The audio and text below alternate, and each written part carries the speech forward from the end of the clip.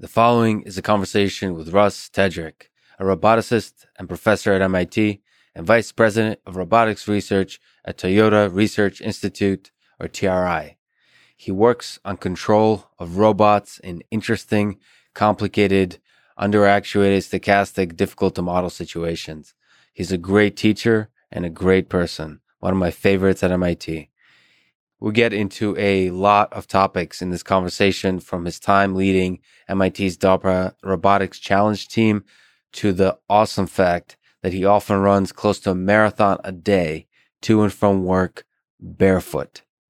For a world-class roboticist interested in elegant, efficient control of under-actuated dynamical systems like the human body, this fact makes Russ one of the most fascinating people I know. Quick summary of the ads. 3 sponsors: Magic Spoon Cereal, BetterHelp, and ExpressVPN. Please consider supporting this podcast by going to magicspoon.com/Lex and using code LEX at checkout, going to betterhelp.com/Lex, and signing up at expressvpn.com/LexPod. Click the links in the description, buy the stuff, get the discount. It really is the best way to support this podcast. If you enjoy this thing, subscribe on YouTube, review it with 5 stars on Apple Podcasts, support it on Patreon, or connect with me on Twitter at Lex Friedman. As usual, I'll do a few minutes of ads now and never any ads in the middle that can break the flow of the conversation. This episode is supported by Magic Spoon, low-carb, keto-friendly cereal. I've been on a mix of keto or carnivore diet for a very long time now. That means eating very little carbs. I used to love cereal. Obviously, most have crazy amounts of sugar, which is terrible for you. So I quit years ago. But Magic Spoon is a totally new thing. 0 sugar, 11 grams of protein, and only 3 net grams of carbs. It tastes delicious. It has a bunch of flavors. They're all good. But if you know what's good for you, you'll go with cocoa. My favorite flavor, and the flavor of champions. Click the magicspoon.com/Lex link in the description. Use code LEX at checkout to get the discount and to let them know I sent you. So buy all of their cereal. It's delicious and good for you. You won't regret it. The show is also sponsored by BetterHelp, spelled HELP help. Check it out at betterhelp.com/Lex. They figure out what you need and match you with a licensed professional therapist in under 48 hours. It's not a crisis line. It's not self-help. It is professional counseling done securely online. As you may know, I'm a bit from the David Goggins line of creatures, and so have some demons to contend with, usually on long runs or all-nighters full of self-doubt. I think suffering is essential for creation, but you can suffer beautifully in a way that doesn't destroy you. For most people, I think a good therapist can help in this, so it's at least worth a try. Check out the reviews. They're all good. It's easy, private, affordable, available worldwide. You can communicate by text anytime and schedule weekly audio and video sessions. Check it out at betterhelp.com/Lex. This show is also sponsored by ExpressVPN. Get it at expressvpn.com/LexPod to get a discount and to support this podcast. Have you ever watched The Office? If you have, you probably know it's based on a UK series also called The Office. Not to stir up trouble, but I personally think the British version is actually more brilliant than the American one. But both are amazing. Anyway, there are actually 9 other countries with their own version of The Office. You can get access to them with no geo-restriction when you use ExpressVPN. It lets you control where you want sites to think you're located. You can choose from nearly 100 different countries, giving you access to content that isn't available in your region. So again, get it on any device at expressvpn.com/LexPod to get an extra 3 months free and to support this podcast. And now, here's my conversation with Russ Tedrick.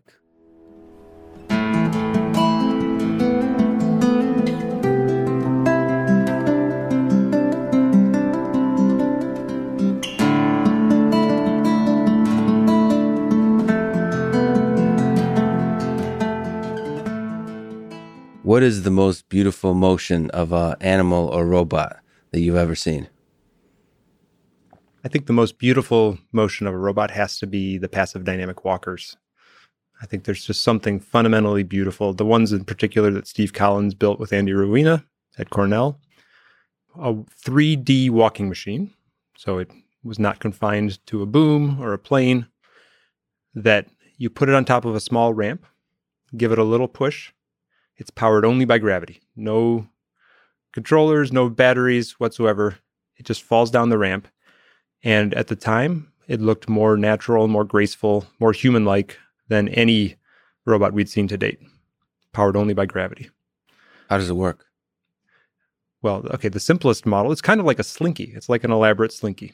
One of the simplest models we use to think about it is actually a rimless wheel. So imagine taking a bicycle wheel, but take the rim off. So it's now just got a bunch of spokes.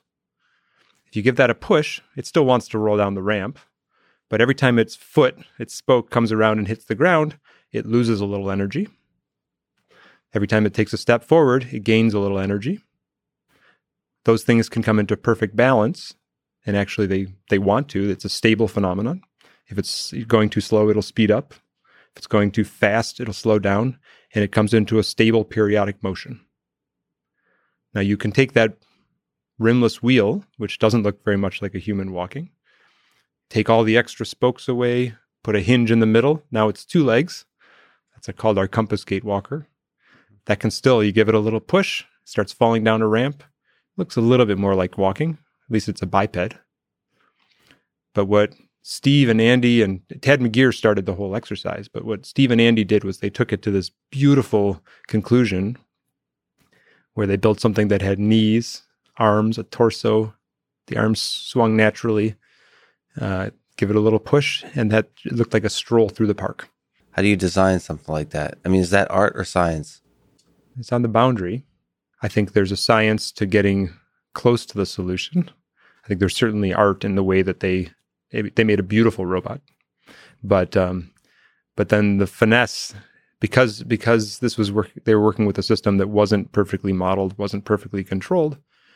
There's all these little tricks that you have to tune the suction cups at the knees, for instance, so that they stick, but then they release at just the right time. Or there's all these little tricks of the trade, which really are art.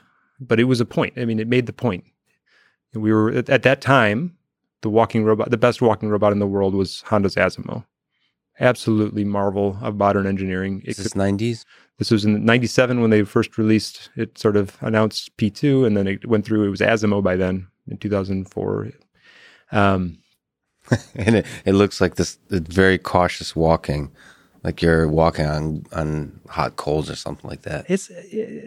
I think it gets a bad rap. Asimo is a beautiful machine. It does walk with its knees bent. Our Atlas walking had its knees bent. But actually, Asimo was pretty fantastic. But it wasn't energy efficient. Neither was Atlas when we worked on Atlas. None of our robots that have been that complicated have been very energy efficient. But there's a thing that happens when you do control, when you try to control a system of that complexity. You try to use your motors to basically counteract gravity. Take whatever the world's doing to you and push back, erase the dynamics of the world, and impose the dynamics you want because you can make them simple and analyzable, mathematically simple. And this was a very sort of beautiful example that you don't have to do that. You can just let go. Let physics do most of the work, right? And you just have to give it a little bit of energy. This one only walked down a ramp. It would never walk on the flat. To walk on the flat, you have to give a little energy at some point.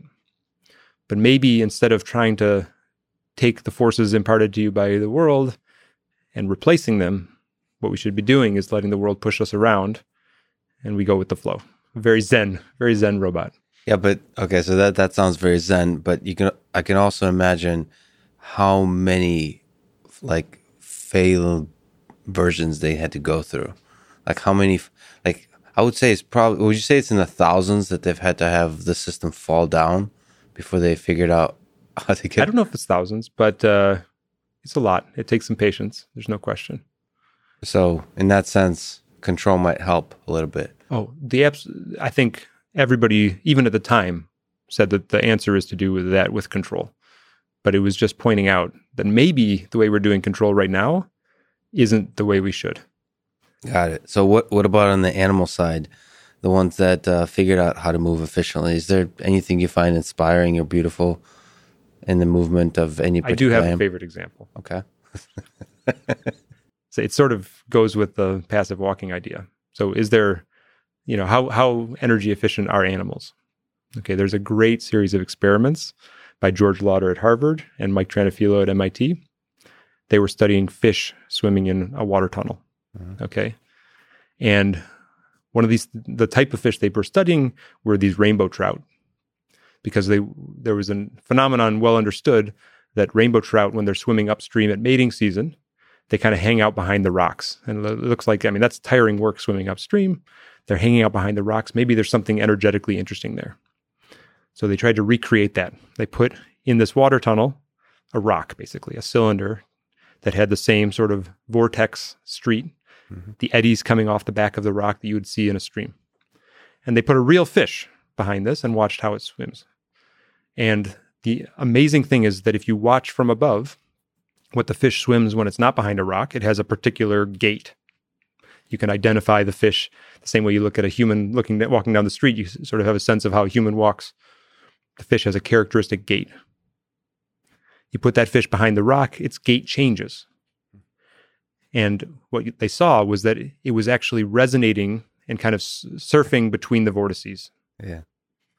Now, here was the experiment that really was the clincher, because it wasn't clear how much of that was mechanics of the fish, how much of that is control, the brain. So the clincher experiment, and maybe one of my favorites to date, although there are many good experiments. This was now a dead fish. They took a dead fish. They put a string that tied the mouth of the fish to the rock, so it couldn't go back and get caught in the grates. And then they asked, what would that dead fish do when it was hanging out behind the rock? And so what you'd expect, it sort of flopped around like a dead fish in the vortex wake until something sort of amazing happens. And this video is worth putting in. Yeah. Right. What happens? The dead fish basically starts swimming upstream, right? It's completely dead, no brain, no motors, no control, but it somehow the mechanics of the fish resonate with the vortex street, and it starts swimming upstream. It's one of the best examples ever.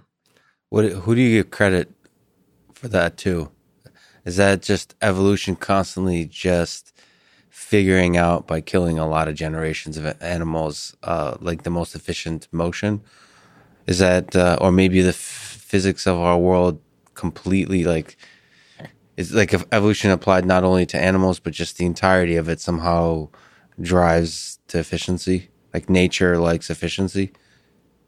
I don't know if that question even makes any sense. I understand the question. That's reasonable. Do they co-evolve? Yeah, somehow I don't know if an environment can evolve, but there are experiments that people do, careful experiments that show that animals can adapt to unusual situations and recover efficiency. So there seems like, at least in one direction, I think there is reason to believe that the animal's motor system and probably its mechanics adapt in order to be more efficient. But efficiency isn't the only goal, of course. Sometimes it's too easy to think about only efficiency, but we have to do a lot of other things first, not get eaten, and then, all other things being equal, try to save energy. By the way, let's draw a distinction between control and mechanics. Like how would you define each? Yeah, I think part of the point is that we shouldn't draw a line as clearly as we tend to. But on a robot, we have motors and we have the links of the robot. Let's say, if the motors are turned off, the robot has some passive dynamics. Okay, gravity does the work. You can put springs. I would call that mechanics, right? If we have springs and dampers, which our muscles are springs and dampers and tendons. But then you have something that's doing active work, putting energy in, which are your motors on the robot. The controller's job is to send commands to the motor that add new energy into the system, right? So the mechanics and control interplay, somewhere the divide is around, did you decide to send some commands to your motor, or did you just leave the motors off and let them do their work? So would you say is most of nature on the dynamic side or the control side? So like if you look at biological systems, or if, we're living in a pandemic now, like do you think a virus is do you think is it a dynamic system, or is there a lot of control, intelligence? I think it's both, but I think we maybe have underestimated how important the dynamics are, right? I mean, even our bodies, the mechanics of our bodies, certainly with exercise, they evolve. But so I lost a finger in early 2000s, and it's my 5th metacarpal. And it turns out you use that a lot in ways you don't expect when you're opening jars. Even when I'm just walking around, if I bump it on something, there's a bone there that was used to taking contact. My 4th metacarpal wasn't used to taking contact. It used to hurt. It still does a little bit. But actually, my bone has remodeled, right? Over a couple of years, the geometry, the mechanics of that bone changed to address the new circumstances.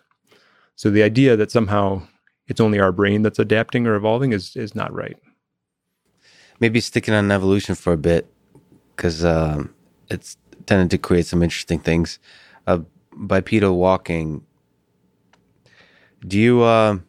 Why the heck did evolution give us? I think are we the only mammals that walk on 2 feet? No, I mean there's a bunch of animals that do it a bit. I think we are the most successful bipeds. I think I think I read somewhere that the reason evolution made us walk on 2 feet is because there's an advantage to being able to carry food back to the tribe or something like that. So like you can carry, it's kind of this communal cooperative thing. So like to carry stuff back to a place of shelter and so on to share with others. Do you understand at all the value of walking on 2 feet from both a robotics and a human perspective? Yeah. There are some great books written about evolution of walking, evolution of the human body. I think it's easy, though, to make bad evolutionary arguments. Sure. Most of them are probably bad, but what else can we do?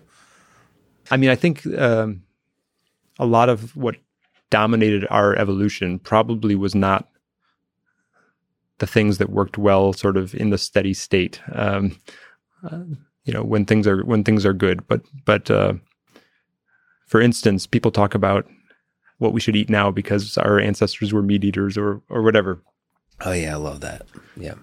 But probably, the reason that one pre Homo sapien species versus another survived was not because of whether they ate well when there was lots of food, but when the Ice Age came, probably one of them happened to be in the wrong place. One of them happened to forage a food that was okay, even when the glaciers came, or something like that. I mean, there's a million variables that contributed, and we can't. And the amount of information we're working with and telling these stories, these evolutionary stories, is very little.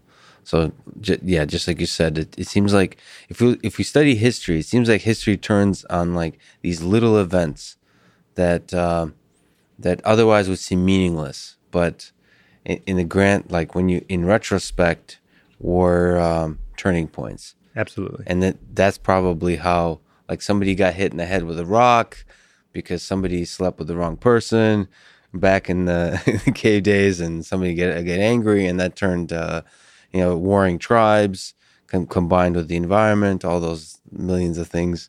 And the meat eating, which I get a lot of criticism because I don't know what your dietary processes are like, but these days I've been eating only meat, which is there's a large community of people who say, probably make evolutionary arguments and say you're doing a great job. There's probably an even larger community of people, including my mom, who says it's deeply unhealthy, it's wrong, but I just feel good doing it. But you're right, these evolutionary arguments can be flawed. But is there anything interesting to pull out for there's a great walking? book, by the way, a series of books by Nicholas Taleb about Fooled by Randomness and Black Swan. Highly recommend them. But yeah, they make the point nicely that probably it was a few random events that, yes, maybe it was someone getting hit by a rock, as you say. That said, do you think, I don't know how to ask this question or how to talk about this, but there's something elegant and beautiful about moving on 2 feet. Obviously biased because I'm human. But from a robotics perspective too, you work with robots on 2 feet.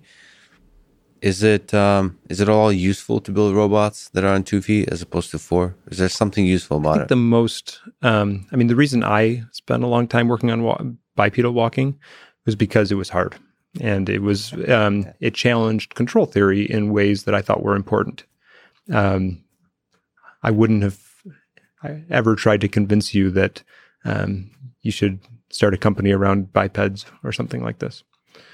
There are people that make pretty compelling arguments, right? I think the most compelling one is that the world is built for the human form. And if you want a robot to work in the world we have today, then, having a human form is a pretty good way to go. And there are places that a biped can go that would be hard for other form factors to go, even natural places. But, at some point in the long run, we'll be building our environments for our robots, probably. And so maybe that argument falls aside. So you famously run barefoot. Do you still run barefoot? I still run barefoot. That's so awesome. Much to my wife's chagrin. Do you want to make an evolutionary argument for why running barefoot is advantageous? What have you learned about human and robot movement in general from running barefoot? Human or robot or? Well, it happened the other way, right? So I was studying walking robots, and there's a great conference called the Dynamic Walking Conference, where it brings together both the biomechanics community and the walking robots community. And so I had been going to this for years and hearing talks by people who study barefoot running and the mechanics of running. So I did eventually read Born to Run. Most people read Born to Run and then first, yeah. Right. The other thing I had going for me is actually that I wasn't a runner before, and I learned to run after I had learned about barefoot running, started running longer distances. So I didn't have to unlearn. And I'm definitely, I'm a big fan of it for me, but I tend to not try to convince other people. There's people who run beautifully with shoes on, and that's good. But here's why it makes sense for me.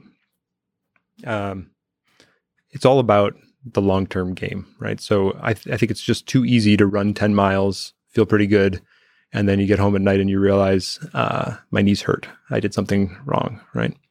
If you take your shoes off, then if you hit hard with your foot at all, then it hurts. You don't run 10 miles and then realize you've done some damage. You have immediate feedback telling you that you've done something that's maybe suboptimal, and you change your gait. It's even subconscious. If I right now, having run many miles barefoot, if I put a shoe on, my gait changes in a way that I think is not as good. So it makes me land softer. And I think my goals for running are to do it for as long as I can into old age, not to win any races. And so for me, this is a way to protect myself. Yeah, I think, first of all, I've tried running barefoot many years ago, probably the other way, just reading Born to Run. But just to understand, because I felt like I couldn't put in the miles that I wanted to. And it feels like running for me, and I think for a lot of people, was one of those activities that we do often and we never really try to learn to do correctly. It's funny, there's so many activities we do every day, like brushing our teeth, right? I think a lot of us, at least me, probably have never deeply studied how to properly brush my teeth, right? Or wash, as now with the pandemic, or how to properly wash our hands. We do it every day, but we haven't really studied, am I doing this correctly? But running felt like one of those things that it was absurd not to study how to do correctly, because it's the source of so much pain and suffering. I hate running, but I do it. I do it because I hate it, but I feel good afterwards. But I think it feels like you need to learn how to do it properly. So that's where barefoot running came in. And then I quickly realized that my gait was completely wrong. I was taking huge like steps and landing hard on the heel, all those elements. And so, yeah, from that, I actually learned to take really small steps. Look, I already forgot the number, but I feel like it was 180 a minute or something like that. And I remember I actually just took songs that are 180 beats per minute and then like tried to run at that beat.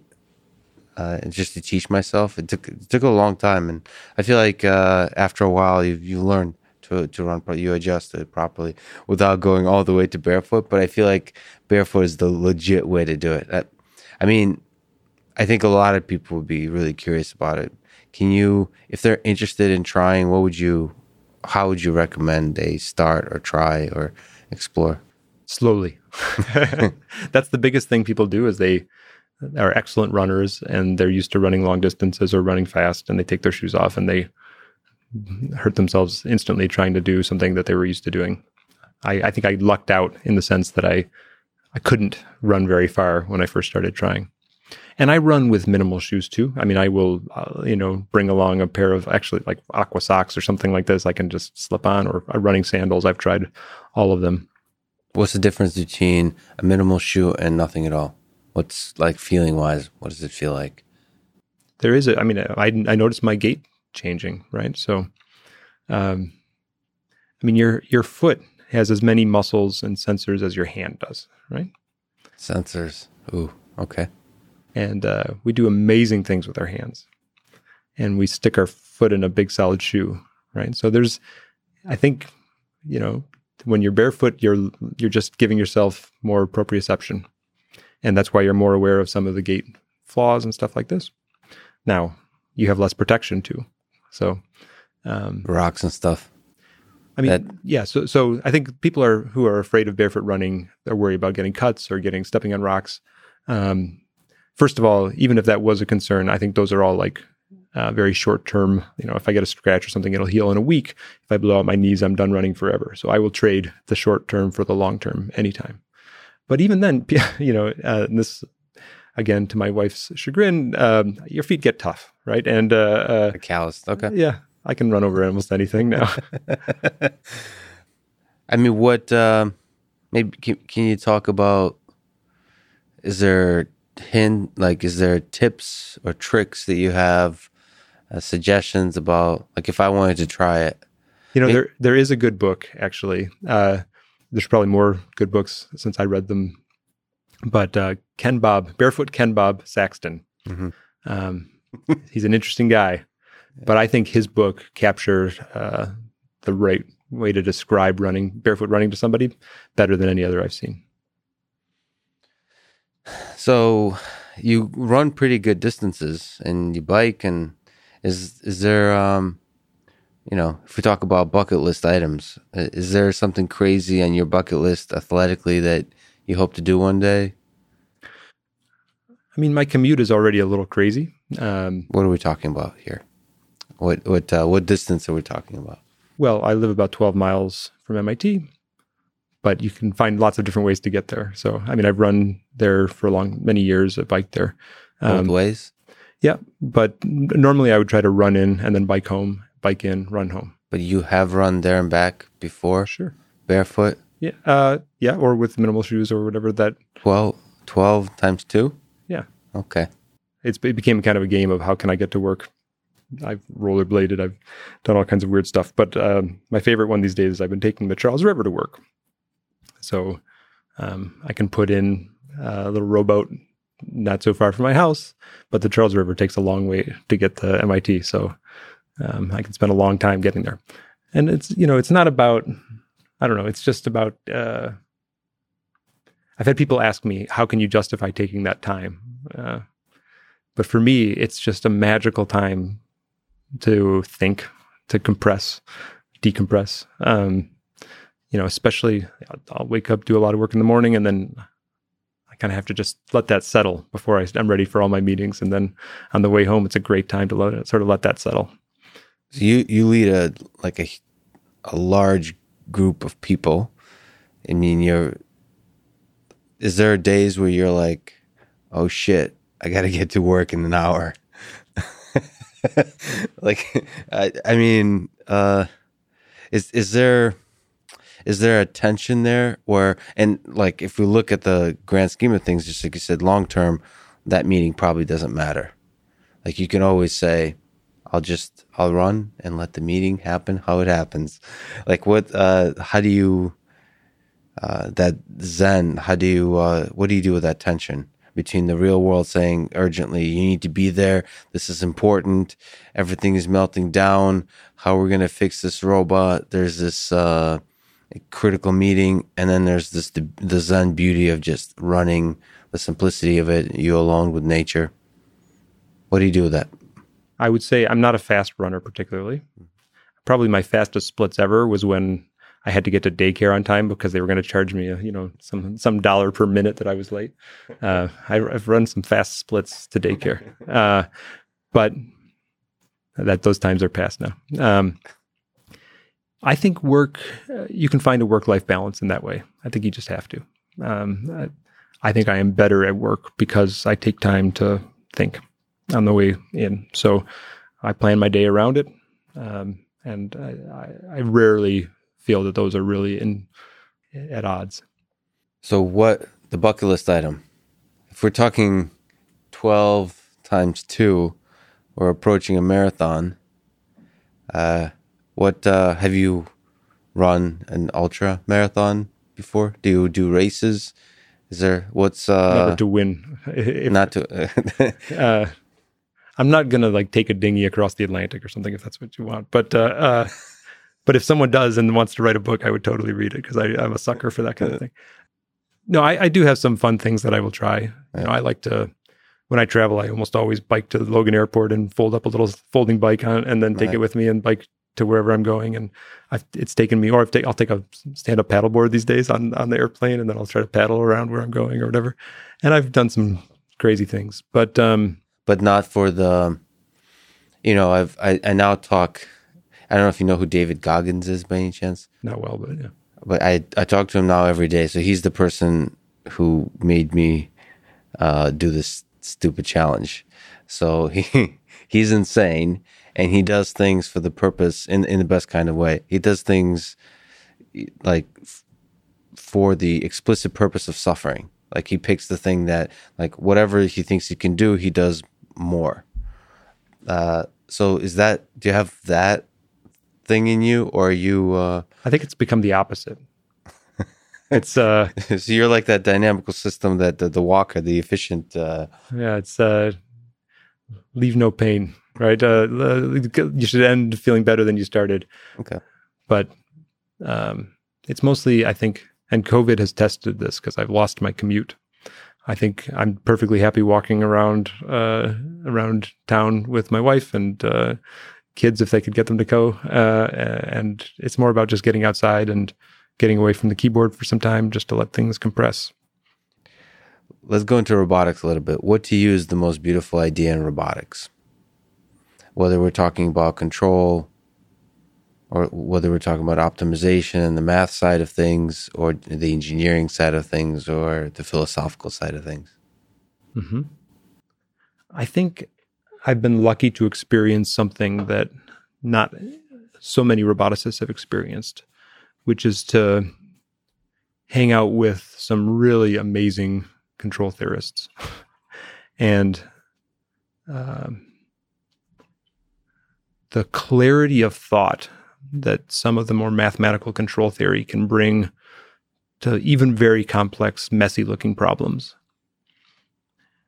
it really had a big impact on me. And I had a day even just a couple of weeks ago where I had spent the day on a Zoom robotics conference, having great conversations with lots of people.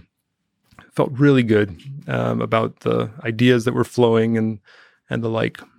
And then I had a late afternoon meeting with one of my favorite control theorists, and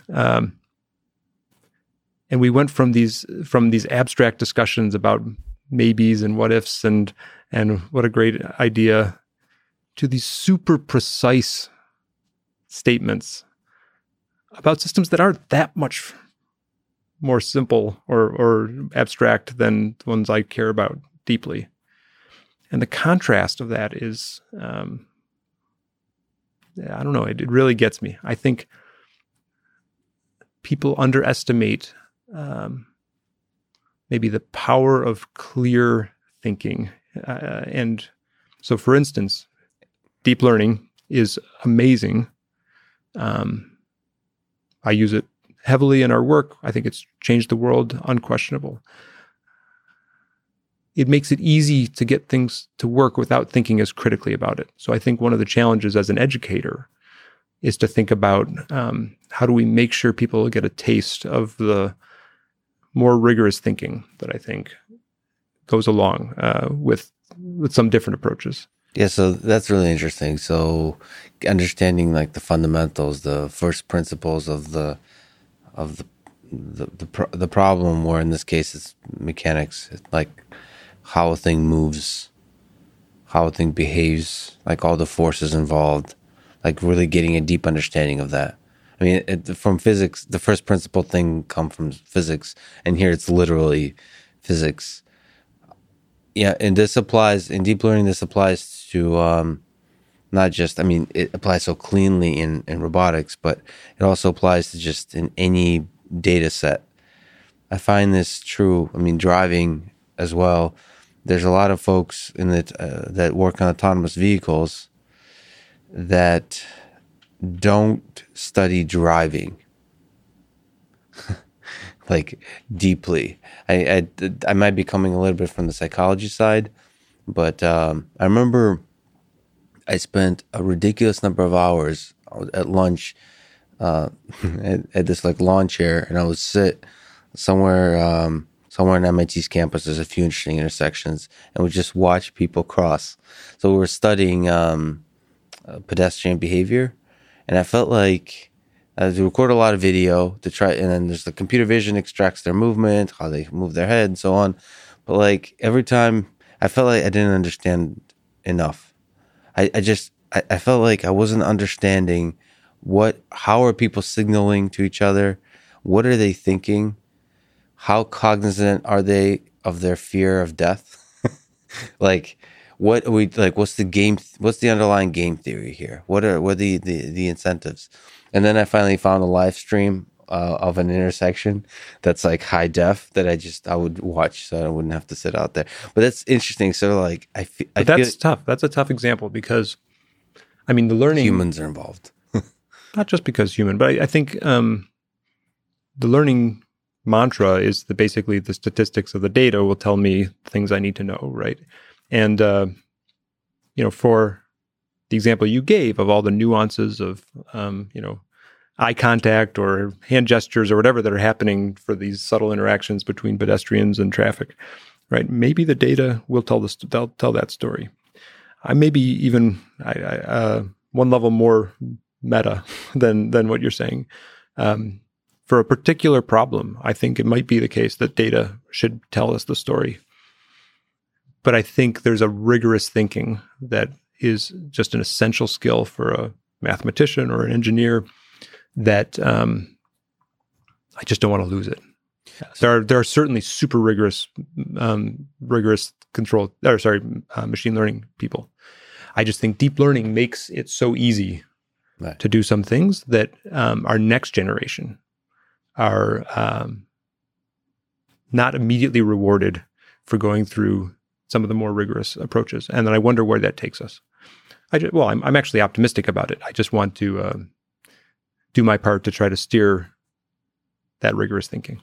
So there's like two questions I want to ask. Do you have sort of a good example of rigorous thinking where it's easy to get lazy and not do the rigorous thinking? And the other question I have is like, do you have advice of how to practice rigorous thinking in all the computer science disciplines that we've mentioned?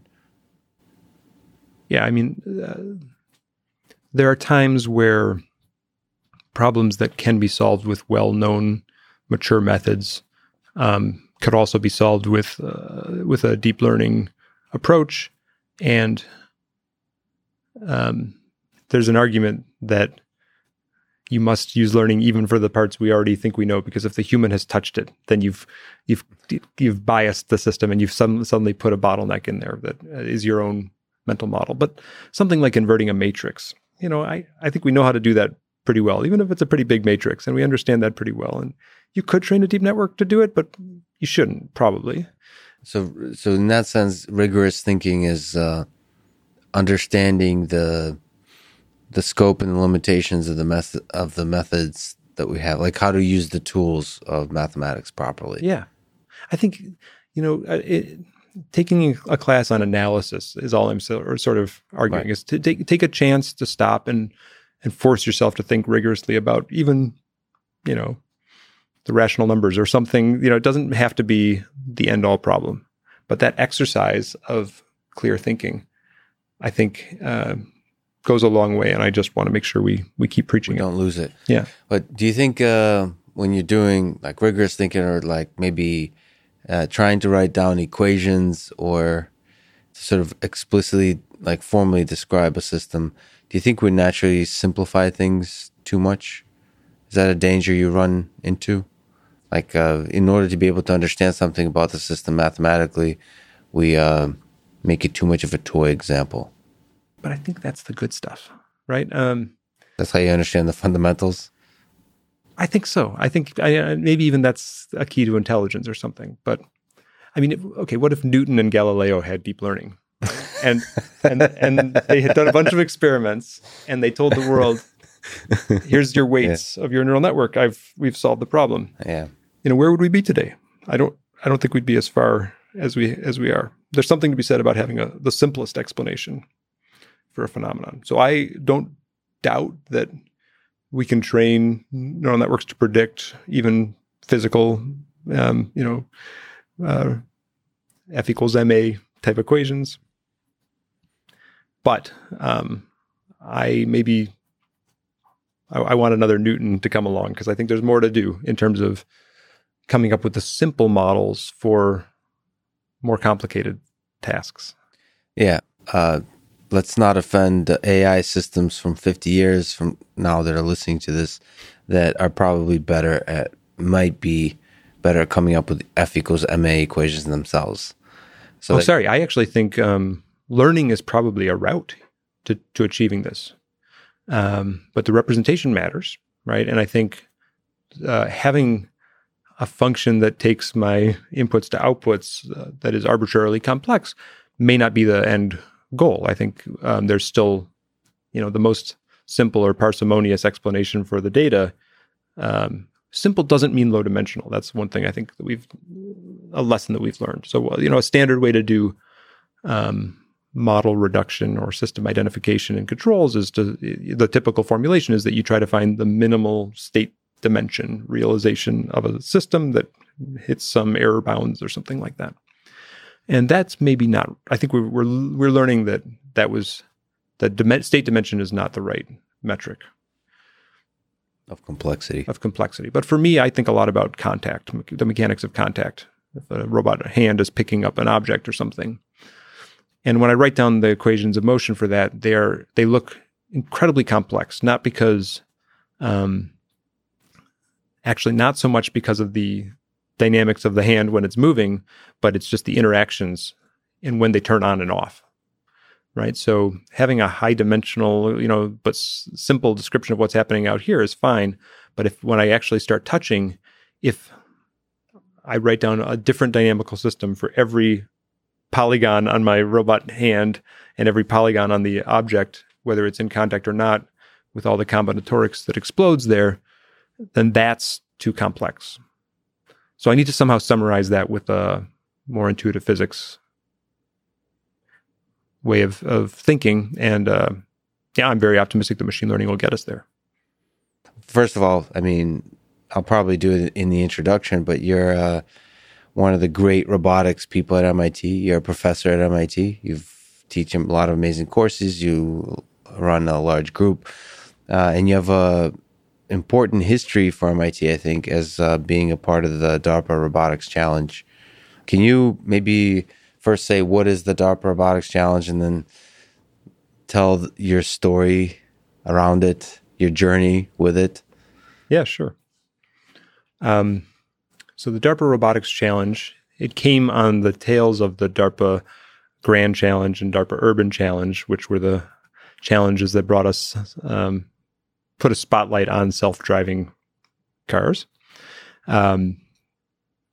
Gil Pratt was at DARPA and pitched a new challenge that involved disaster response. It didn't explicitly require humanoids, although humanoids came into the picture. This happened shortly after the Fukushima disaster in Japan, and our challenge was motivated roughly by that, because that was a case where if we had had robots that were ready to be sent in, there's a chance that we could have averted disaster. And certainly after in the disaster response, there were times where we would have loved to have sent robots in.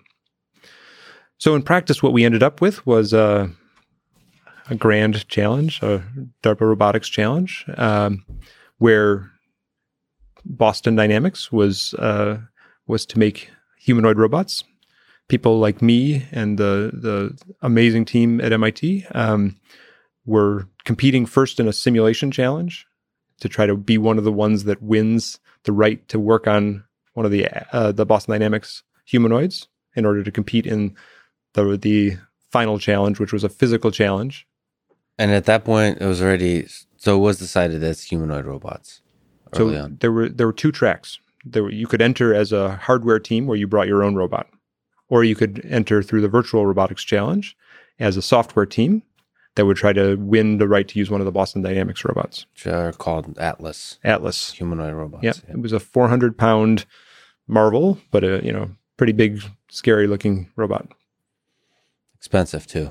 Expensive, at the time, yeah. Mm-hmm. Okay, so, how did you feel at the prospect of this kind of challenge? I mean, it seems, autonomous vehicles, yeah, I guess that sounds hard, but not really. From a robotics perspective, it's like, didn't they do it in the 80s? Is the kind of feeling I would have, like when you first look at the problem, it's on wheels, but like humanoid robots, that sounds really hard. So what are psychologically speaking, what were you feeling? Excited, scared? Why the heck did you get yourself involved in this kind of messy challenge? We didn't really know for sure what we were signing up for, in the sense that you could have something that, as it was described in the call for participation, that could have put a huge emphasis on the dynamics of walking and not falling down and walking over rough terrain, or the same description, because the robot had to go into this disaster area and turn valves and pick up a drill, cut the hole through a wall. It had to do some interesting things. The challenge could have really highlighted perception and autonomous planning, or it ended up that locomoting over complex terrain played a pretty big role in the competition. So. And the degree of autonomy wasn't clear. The degree of autonomy was always a central part of the discussion. So what wasn't clear was how far we would be able to get with it. So the idea was always that you want semi-autonomy, that you want the robot to have enough compute that you can have a degraded network link to a human. And so the same way we had degraded networks at many natural disasters, you'd send your robot in. You'd be able to get a few bits back and forth, but you don't get to have enough potentially to fully operate the robot, every joint of the robot. So, and then the question was, and the gamesmanship of the organizers was to figure out what we're capable of, push us as far as we could, so that it would differentiate the teams that put more autonomy on the robot and had a few clicks and just said, go there, do this, go there, do this, versus someone who's picking every footstep or something like that. So what were some memories, painful, triumphant from the experience? Like, what was that journey? Maybe if you can dig in a little deeper, maybe even on the technical side, on the team side, that whole process of from the early idea stages to actually competing. This was a defining experience for me. It came at the right time for me in my career. I had gotten tenure before I was due a sabbatical, and most people do something, relaxing and restorative for a sabbatical. So you got tenure before before this? Yeah. It was a good time for me. We had a bunch of algorithms that we were very happy with. We wanted to see how far we could push them, and this was a chance to really test our mettle, to do more proper software engineering. The team, we all just worked our butts off. We, were in that lab almost all the time. Okay, so there were some, of course, high highs and low lows throughout that. Anytime you're, not sleeping and devoting your life to a 400-pound humanoid. I remember actually one funny moment where we're all super tired, and so Atlas had to walk across cinder blocks. That was one of the obstacles. And I remember Atlas was powered down and hanging limp, on its harness, and the humans were there, like laying, picking up and laying the brick down so that the robot could walk over it. And I thought, what is wrong with this? We've got a robot just watching us do all the manual labor so that it can take its little, stroll across the terrain. Yeah. But even the virtual robotics challenge was super nerve-wracking and dramatic. I remember. So we were using Gazebo as a simulator on the cloud, and there was all these interesting challenges. I think the investment that OSR FC, whatever they were called at that time, Brian Gerke's team at Open Source Robotics, they were pushing on the capabilities of Gazebo in order to scale it to the complexity of these challenges. So, up to the virtual competition. So the virtual competition was you will sign on at a certain time, and we'll have a network connection to another machine on the cloud that is running the simulator of your robot. And your controller will run on this computer, and the physics will run on the other, and you have to connect. Now, the physics, they wanted it to run at real-time rates because there was an element of human interaction, and humans could, if you do want to teleop, it works way better if it's at frame rate. Oh, cool. Mm-hmm. But it was very hard to simulate these complex scenes at real-time rate. So right up to like days before the competition, the simulator wasn't quite at real-time rate. And that was great for me because my controller was solving a pretty big optimization problem. And it wasn't quite at real-time rate. So I was fine. I was keeping up with the simulator. We were both running at about 0.7. And I remember getting this email. And by the way, the perception folks on our team hated that they knew that if my controller was too slow, the robot was going to fall down. And no matter how good their perception system was, if I can't make my controller fast enough. Anyways, we get this email like 3 days before the virtual competition. It's for all the marbles. We're going to either get a humanoid robot or we're not. Mm-hmm. And we get an email saying, good news. We made the robot, does the simulator faster. It's now 1 point. And I was just like, oh man, what are we going to do here? So that came in late at night for me. A few days ahead. I went over, it happened that Frank Permenter, who's a very, very sharp, he was a student at the time working on optimization. He was still in lab. Frank, we need to make this quadratic programming solver faster. Not like a little faster. It's actually, and we wrote a new solver for that QP together that night. And you solved it. Terrifying. So there's a really hard optimization problem that you're constantly solving. You didn't make the optimization problem simpler. You wrote a new solver. So, your observation is almost spot on. What we did was what people know how to do this, but we had not yet done this idea of warm starting. So we are solving a big optimization problem at every time step. But if you're running fast enough, the optimization problem you're solving on the last time step is pretty similar to the optimization you're going to solve at the next. Got it. We, of course, had told our commercial solver to use warm starting, but even the interface to that commercial solver was causing us these delays. So what we did was we basically we called it fast QP at the time. We wrote a very lightweight, very fast layer, which would basically check if nearby solutions to the quadratic program which were very easily checked, could stabilize the robot. And if they couldn't, we would fall back to the solver. you couldn't really test this well, right? Or like, I mean, so we always knew that if we fell back to, it got to the point where if for some reason things slowed down and we fell back to the original solver, the robot would actually literally fall down. So it was a harrowing sort of ledge we were sort of on. But I mean, actually, like the 400-pound humanoid could come crashing to the ground if your solver's not fast enough. But yeah, we had lots of good experiences. So can I ask you a weird question? I get about the idea of hard work. So actually, people like students of yours that I've interacted with, and robotics people in general, but they have moments have worked harder than most people I know in terms of, if you look at different disciplines of how hard people work, but they're also like the happiest. Like, just like, I don't know. It's the same thing with like running. People that push themselves to like the limit, they also seem to be like the most like full of life somehow.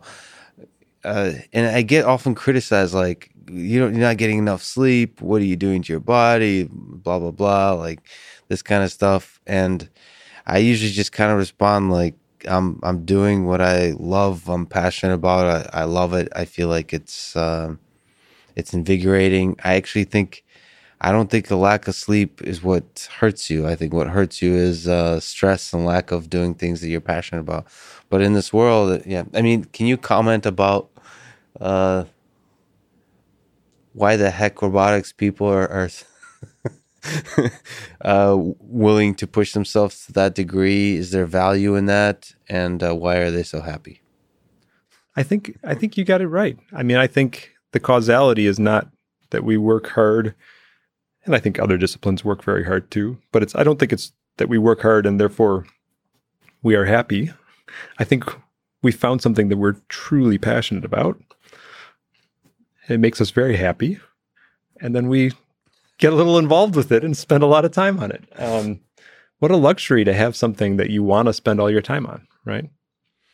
We could talk about this for many hours, but maybe if we could pick, is there something on the technical side, on the approach that you took that's interesting, that turned out to be a terrible failure or a success that you carry into your work today, about all the different ideas that were involved in making, whether in the simulation or in the real world, making this semi-autonomous system work?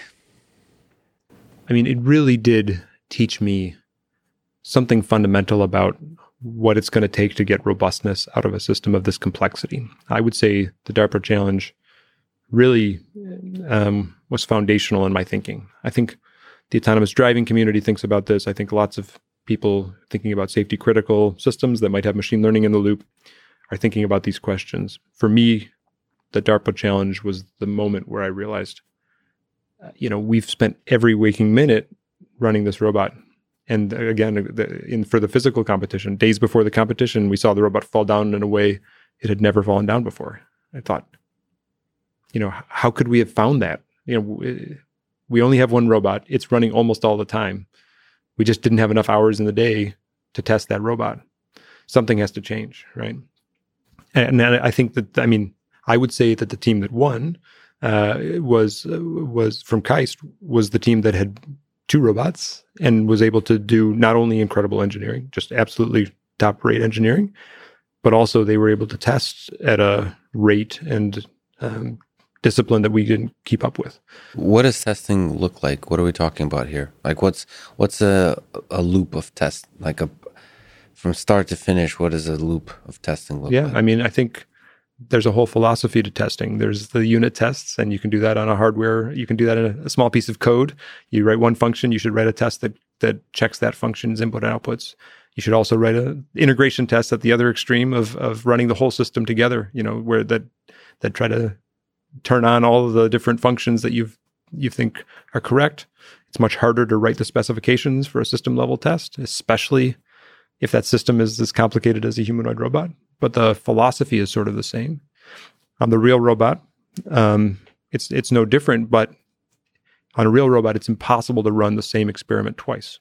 So if you if you see a failure, you hope you caught something in the logs that tell you what happened, but you'd probably never be able to run exactly that experiment again.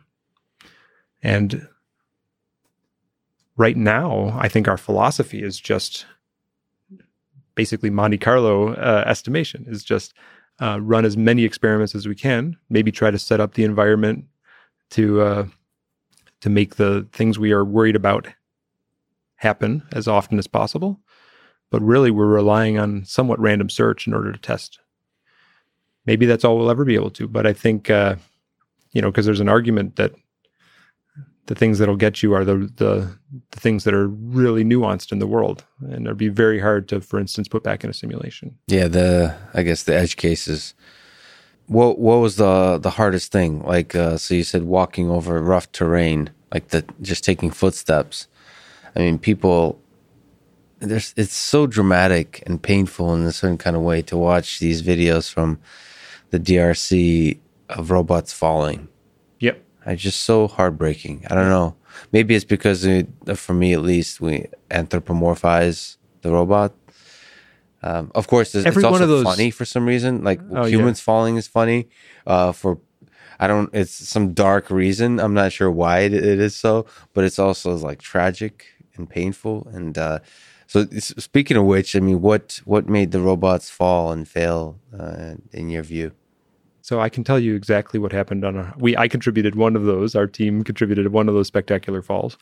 Every one of those falls has a complicated story. I mean, at one time, the power effectively went out on the robot because it had been sitting at the door waiting for a green light to be able to proceed, and its batteries, and therefore it just fell backwards and smashed its head against the ground, and it was hilarious, but it wasn't because of bad software, right?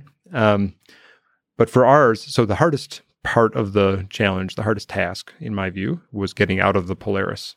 It was actually relatively easy to drive the Polaris. Can you tell the story? Sorry to interrupt. No, the story of the car. People should watch this video. I mean, the thing you've come up with is just brilliant. But anyway, sorry. What's we kind of joke. We call it the big robot little car problem because somehow the race organizers decided to give us a 400-pound humanoid, and then they also provided the vehicle, which was a little Polaris, and the robot didn't really fit in the car, so you couldn't drive the car with your feet under the steering column. We actually had to straddle the main column of the and have basically 1 foot in the passenger seat, 1 foot in the driver's seat, and then drive with our left hand. But the hard part was we had to then park the car, get out of the car. It didn't have a door. That was okay. But it's just getting up from crouched, from sitting, when you're in this very constrained environment.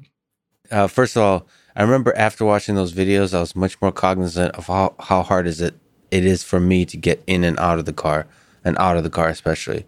Like, it's actually a really difficult control problem. Yeah.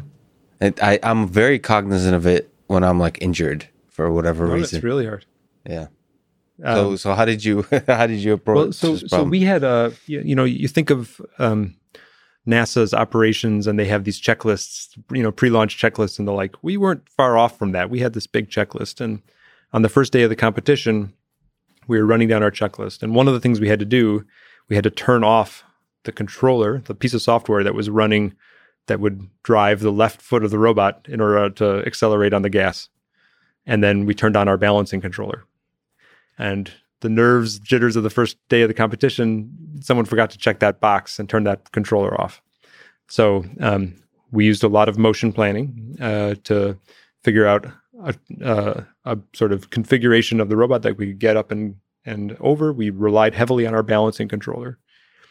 And basically when the robot was in one of its most precarious, sort of configurations, trying to sneak its big leg out of the side, the other controller that thought it was still driving told its left foot to go like this, and that wasn't good. But it turned disastrous for us because what happened was a little bit of push here. Actually, we have videos of us, running into the robot with a 10-foot pole, and it kind of will recover. But this is a case where there's no space to recover. So a lot of our secondary balancing mechanisms about like take a step to recover, they were all disabled because we were in the car and there's no place to step. So we were relying on our just lowest level reflexes. And even then, I think just hitting the foot on the seat, on the floor, we probably could have recovered from it. But the thing that was bad that happened is when we did that and we jostled a little bit, the tailbone of our robot was only a little off the seat. It hit the seat. And the other foot came off the ground just a little bit. And nothing in our plans had ever told us what to do if your butt's on the seat and your feet are in the air. Feet in the air. And then the thing is, once you get off the script, things can go very wrong, because even our state estimation, our system that was trying to collect all the data from the sensors and understand what's happening with the robot, it didn't know about this situation. So it was predicting things that were just wrong. And then we did a violent shake and fell off in our face first out of the robot. But like into the destination. That's true. We fell in, we got our point for egress. But so is there any hope that's interesting. Is there any hope for Atlas to be able to do something when it's just on its butt and feet in the air? Absolutely. So you can, No, so that's that is one of the big challenges. And I think it's still true. Boston Dynamics and Animal, and there's this incredible work on legged robots happening around the world. Most of them still are very good at the case where you're making contact with the world at your feet, and they have typically point feet relatively. They're balls on their feet, for instance. If those robots get in a situation where the elbow hits the wall or something like this, that's a pretty different situation. Now they have layers of mechanisms that will make, I think, the more mature solutions have ways in which the controller won't do stupid things. But a human, for instance, is able to leverage incidental contact in order to accomplish a goal. In fact, if you push me, I might actually put my hand out and make a brand new contact. The feet of the robot are doing this on quadrupeds, but we mostly in robotics are afraid of contact on the rest of our body, which is crazy. There's this whole field of motion planning, collision-free motion planning. And we write very complex algorithms so that the robot can dance around and make sure it doesn't touch the world. So people are just afraid of contact because contact is seen as it's still a difficult control problem and sensing problem. Now you're a serious person. I'm a little bit of an idiot, and I'm going to ask you some dumb questions. So I do martial arts. So like jiu-jitsu, I've wrestled my whole life. So let me ask the question. Like whenever people learn that I do any kind of AI, or like I mentioned robots and things like that, they say, when are we going to have robots that that can win in a wrestling match or in a fight against a human? So we just mentioned sitting on your butt, feet in the air. That's a common position in jiu-jitsu. When you're on the ground, when you're down opponent. How difficult do you think is the problem, and when will we have a robot that can defeat a human in a wrestling match? And we're talking about a lot. Like, I don't know if you're familiar with wrestling, but essentially, not very. It's basically the art of contact. It's because you're picking contact points and then using like leverage, like to off balance to trick people. It's like you make them feel like you're doing one thing, and then they change their balance, and then you switch what you're doing, and then results in a throw or whatever. So like it's basically the art of multiple contacts. So awesome. That's a nice description of it. So there's also an opponent in there, right? So if very dynamic, right? If you are wrestling a human and are in a game theoretic situation with the human, that's still hard. But just to speak to the quickly reasoning about contact part of it, for instance. Yeah, maybe even throwing the game theory out of it, almost right. Almost like a non-dynamic opponent. Right. There's reasons to be optimistic, but I think our best understanding of those problems are still pretty hard. I have been increasingly focused on manipulation, partly where that's a case where the contact has to be much more rich. And there are some really impressive examples of deep learning policies, controllers that that can appear to do good things through contact. We've even got new examples of deep learning models of predicting what's going to happen to objects as they go through contact. But I think the challenge you just offered there still eludes us, right? The ability to make a decision based on those models quickly. I have to think, though, it's hard for humans too when you get that complicated. I think probably you had maybe a slow motion version of where you learn the basic skills, and you've probably gotten better at it, and there's much more subtlety, but it might still be hard to actually, really on the fly take a model of your humanoid and figure out how to plan the optimal sequence. That might be a problem we never solve. Well, one of the most amazing things to me about we can talk about martial arts. We could also talk about dancing. It doesn't really matter. It's too human. I think it's the most interesting study of contact. It's not even the dynamic element of it. It's when you get good at it, it's so effortless. I'm very cognizant of the entirety of the learning process being essentially like learning how to move my body in a way that I could throw very large weights around effortlessly. And I can feel the learning. I'm a huge believer in drilling of techniques. And you can just feel you're learning it intellectually a little bit, but a lot of it is the body learning it somehow. Instinctually. And whatever that learning is, that's really, I'm not even sure if that's equivalent to a deep learning a controller. I think it's something more, it feels like there's a lot of distributed learning going on. Yeah, I think there's hierarchy and composition probably in the systems that we don't capture very well yet. You have layers of control systems. You have reflexes at the bottom layer, and you have a system that's capable of planning a vacation to some distant country, which is you probably don't have a controller, a policy for every possible destination you'll ever pick, right? But there's something magical in the in-between, and how do you go from these low-level feedback loops to something that feels like a pretty complex set of outcomes. My guess is I think there's evidence that you can plan at some of these levels, right? So Josh Tenenbaum just showed it in his talk the other day. He's got a game he likes to talk about. I think he calls it the Pick 3 game or something, where he puts a bunch of clutter down in front of a person, and he says, "Okay, pick 3 objects," and it might be a telephone or a shoe or a Kleenex box or whatever. And apparently you pick 3 items, and then he says, okay, pick the first one up with your right hand, the second one up with your left hand. Now using those objects, now as tools, pick up the third object. Right. So that's down at the level of physics and mechanics and contact mechanics that I think we do have policies for, we do control for, almost feedback.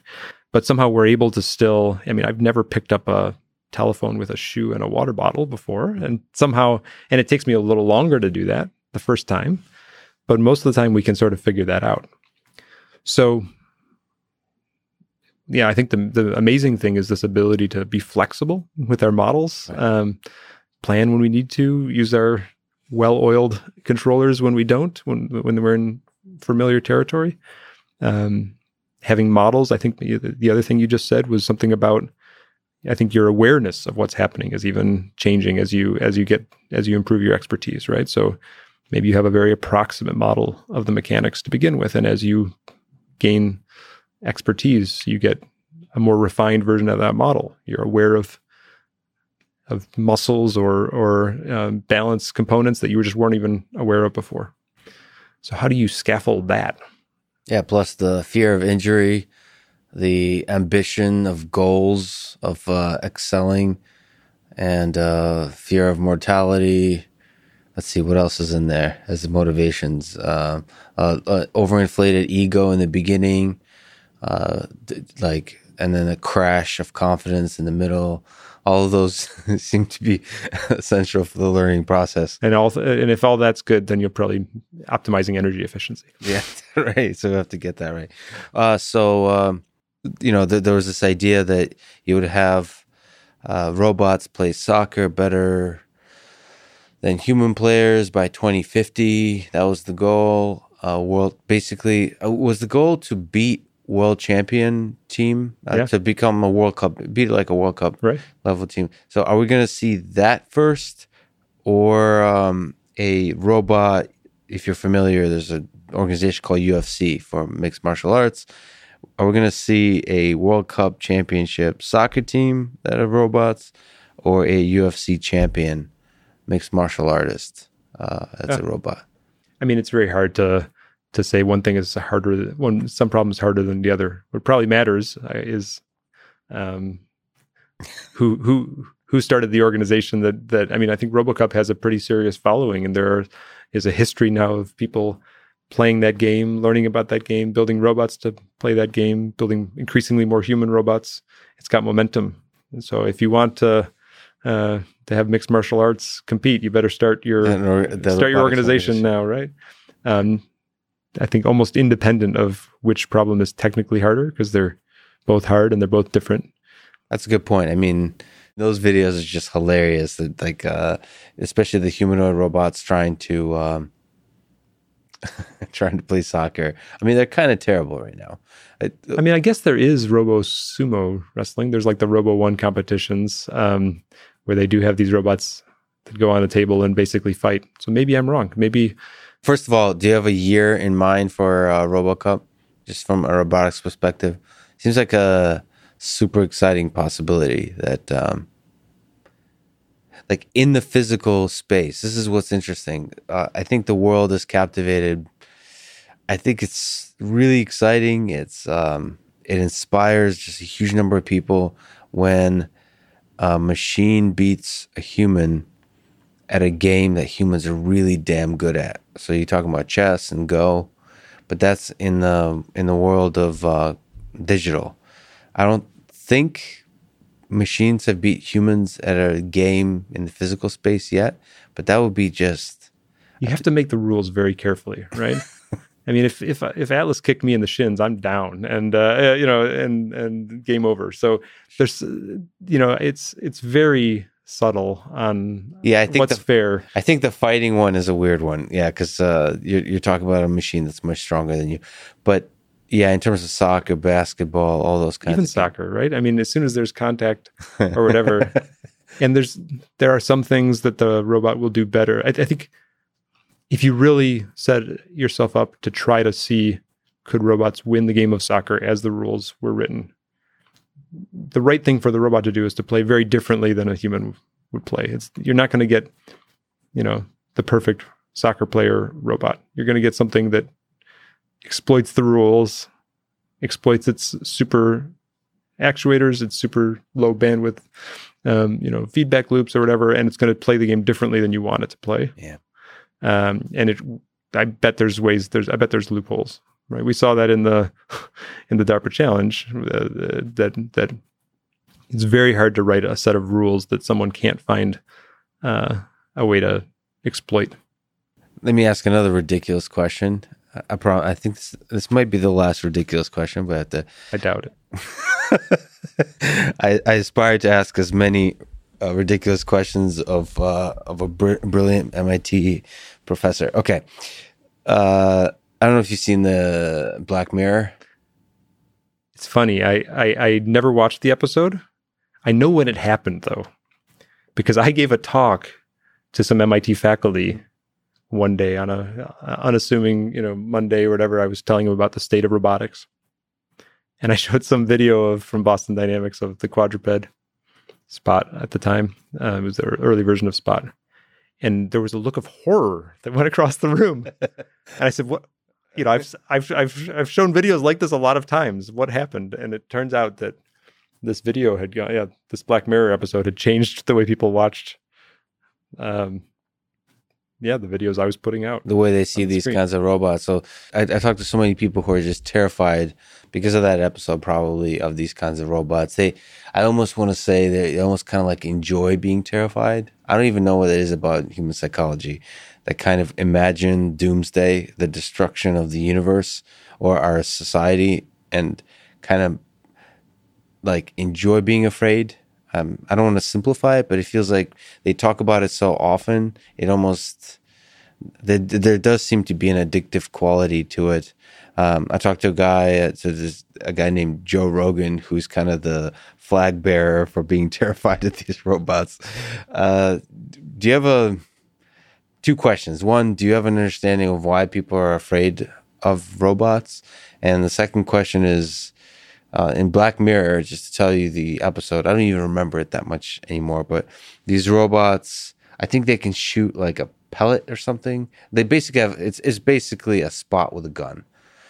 And how far are we away from having robots that go rogue like that? Basically Spot that goes rogue for some reason and somehow finds a gun. Right. So, I mean, I'm not a psychologist. I think I don't know exactly why people react the way they do. I think we have to be careful about the way robots influence our society and the like. I think that's a responsibility that roboticists need to embrace.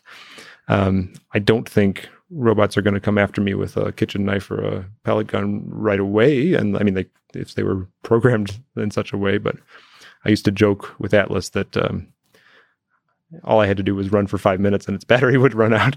But actually, they've got a very big battery in there by the end. So it was over an hour. I think the fear is a bit cultural, though, because I mean, you notice that, like, I think in my age in the U.S., we grew up watching Terminator, right? If I had grown up at the same time in Japan, I probably would have been watching Astro Boy. And there's a very different reaction to robots in different countries, right? So I don't know if it's a human innate fear of metal marvels or if it's something that we've done to ourselves with our sci-fi. The stories we tell ourselves through movies, through just through popular media. But if I were to tell, if you were my therapist and I said I'm really terrified that we're going to have these robots very soon that will hurt us, like, how do you approach making me feel better? Like, why shouldn't people be afraid? I mean, I think there's a video that went viral recently. Everything with Spot and Boston Dynamics goes viral in general, but usually it's like really cool stuff, like they're doing flips and stuff, or like sad stuff, it's Atlas being hit with a broomstick or something like that. But there's a video where I think one of the new production Spot robots, which are awesome, it was like patrolling somewhere in some country, and like people immediately were like saying like this is like the dystopian future, like the surveillance state.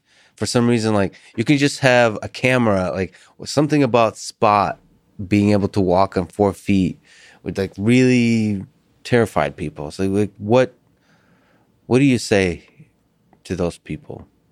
I think there is a legitimate fear there because so much of our future is uncertain. But at the same time, technically speaking, it seems like we're not there yet. So what do you say?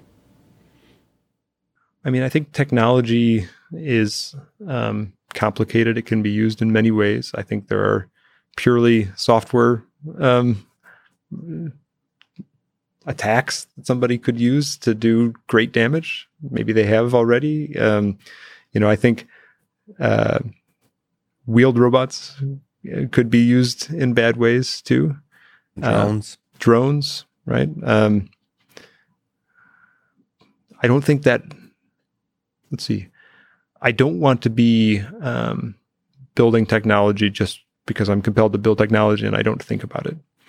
But I would consider myself a technological optimist, I guess, in the sense that I think we should continue to create and evolve, and our world will change. And if we will introduce new challenges, we'll screw something up maybe, but I think also we'll invent ourselves out of those challenges and life will go on.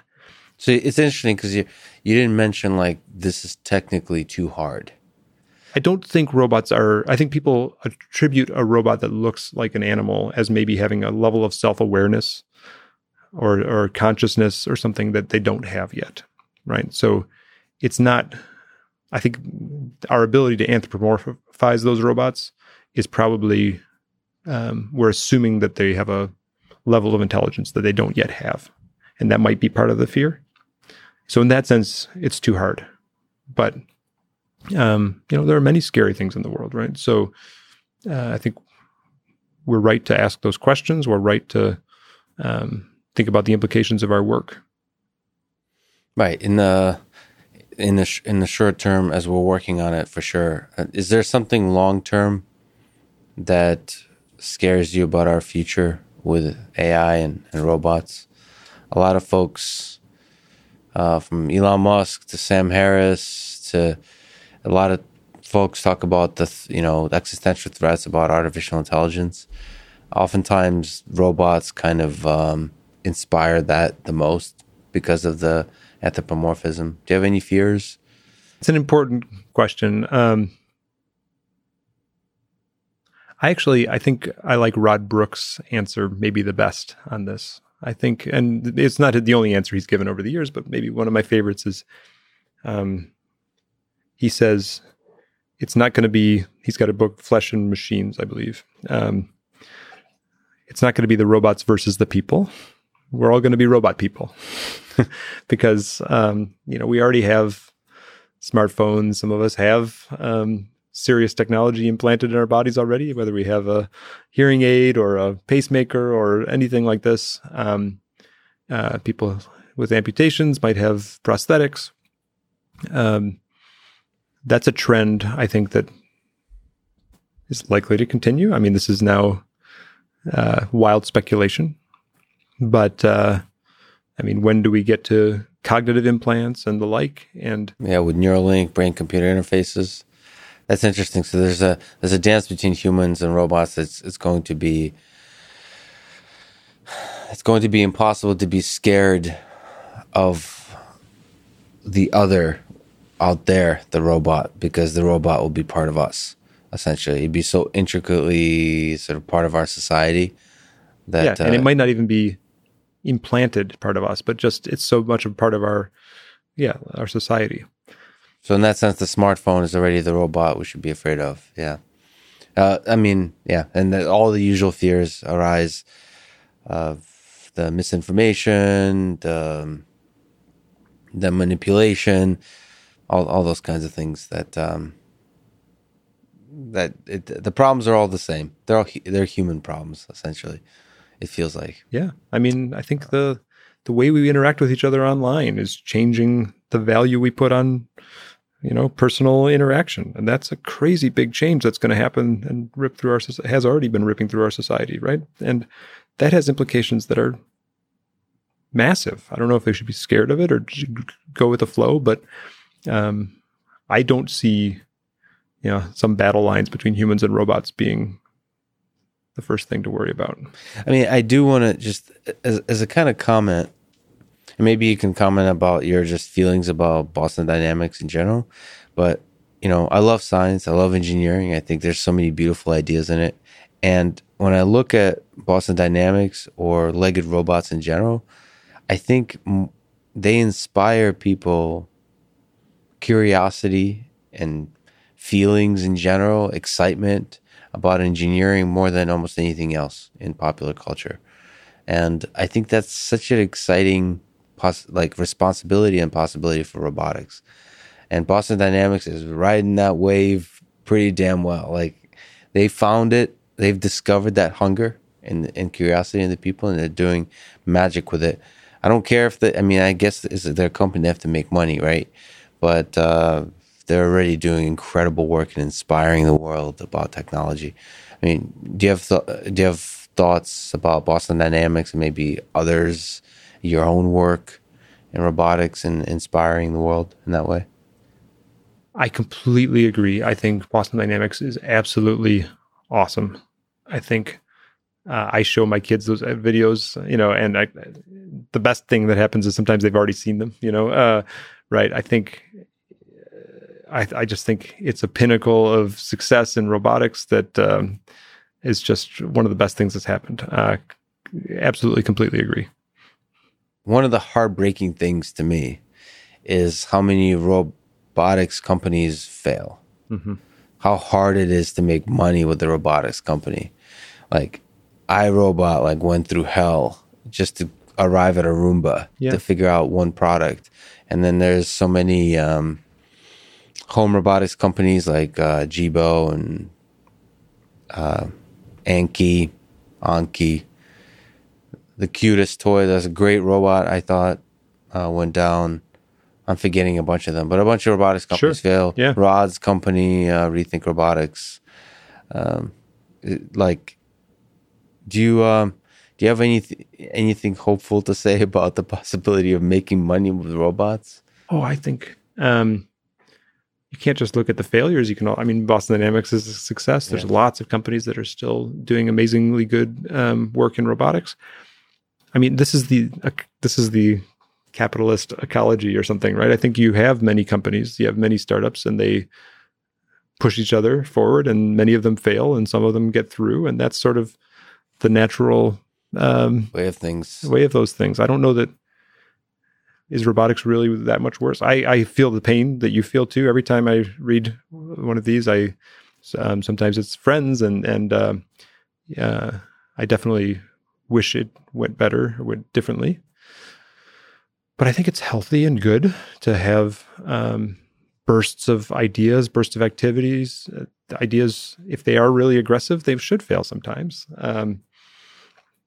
Certainly, that's the research mantra, right? If you're succeeding at every problem you attempt, then you're not choosing aggressively enough. Is it exciting to you, the new Spot? Oh, it's so good. When are you getting him as a pet?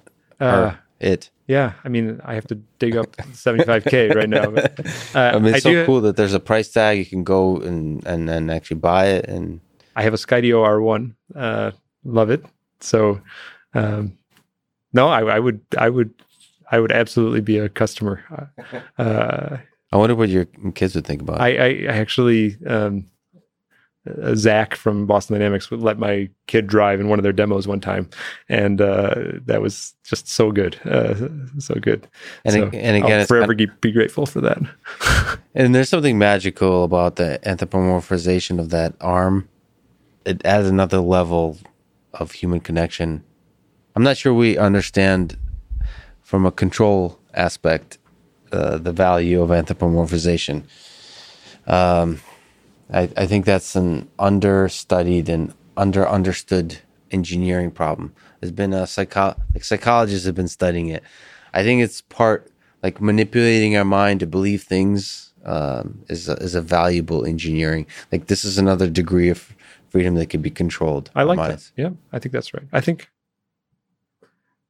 there's something that humans seem to do, or maybe my dangerous introspection is. I think we are able to make very simple models that assume a lot about the world very quickly. And then it takes us a lot more time, like your wrestling. You probably thought you knew what you were doing with wrestling, and you were fairly functional as a complete wrestler. And then you slowly got more expertise. So maybe it's natural that our first level of defense against seeing a new robot is to think of it in our existing models of how humans and animals behave. And it's just, and as you spend more time with it, then you'll develop more sophisticated models that will appreciate the differences. Exactly. Can you say, what does it take to control a robot?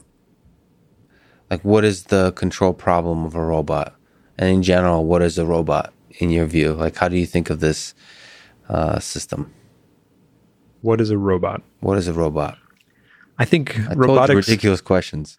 No, it's good. There's standard definitions of combining computation with some ability to do mechanical work. I think that gets us pretty close.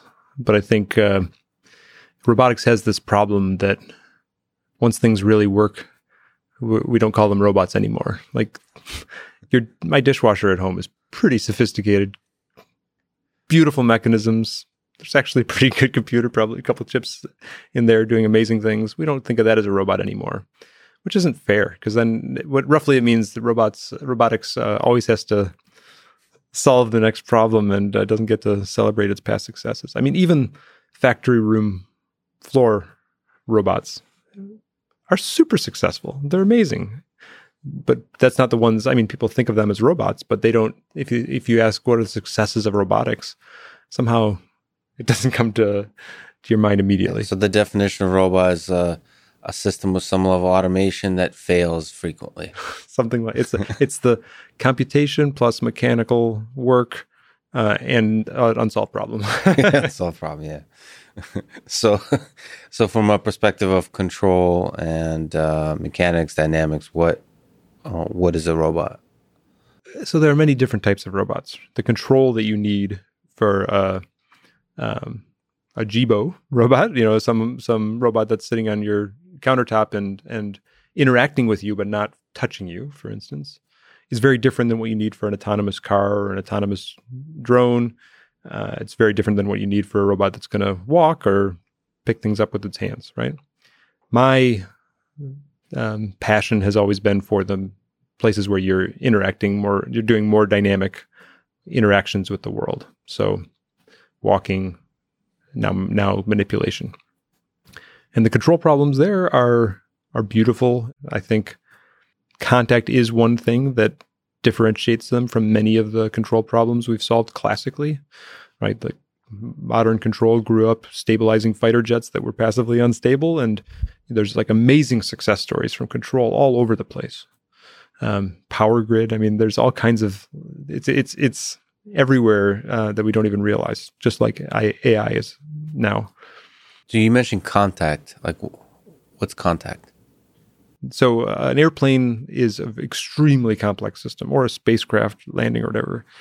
But at least it has the luxury of things change relatively continuously. That's an oversimplification. But if I make a small change in the command I send to my actuator, then the path that the robot will take tends to take change only by a small amount. And there's a feedback mechanism here. That's what we're talking about. There's a feedback mechanism. And thinking about this as locally, like a linear system, for instance, I can use more linear algebra tools to study systems like that, generalizations of linear algebra to these smooth systems. What is contact? The robot has something very discontinuous that happens when it makes or breaks, when it starts touching the world. And even the way it touches or the order of contacts can change the outcome in potentially unpredictable ways. Not unpredictable, but complex ways. I do think there's a little bit of a lot of people will say that contact is hard in robotics, even to simulate. And I think there's a little bit of there's truth to that, but maybe a misunderstanding around that. So what is limiting is that when we think about our robots and we write our simulators, we often make an assumption that objects are rigid. And when it comes down, that their mass moves it stays in a constant position relative to each other itself. And that leads to some paradoxes when you go to try to talk about rigid body mechanics and contact. And so, for instance, if I have a 3-legged stool with just imagine it comes to a point at the legs, so it's only touching the world at a point. If I draw my physics, my high school physics diagram of this system, then there's a couple of things that I'm given by elementary physics. I know if the table is at rest, if it's not moving, it's zero velocities. That means that the normal force, all the forces are in balance. So the the force of gravity is being countered by the forces that the ground is pushing on my table legs. I also know, since it's not rotating, that the moments have to balance. And since it's a 3-dimensional table, it could fall in any direction, it actually tells me uniquely what those 3 normal forces have to be.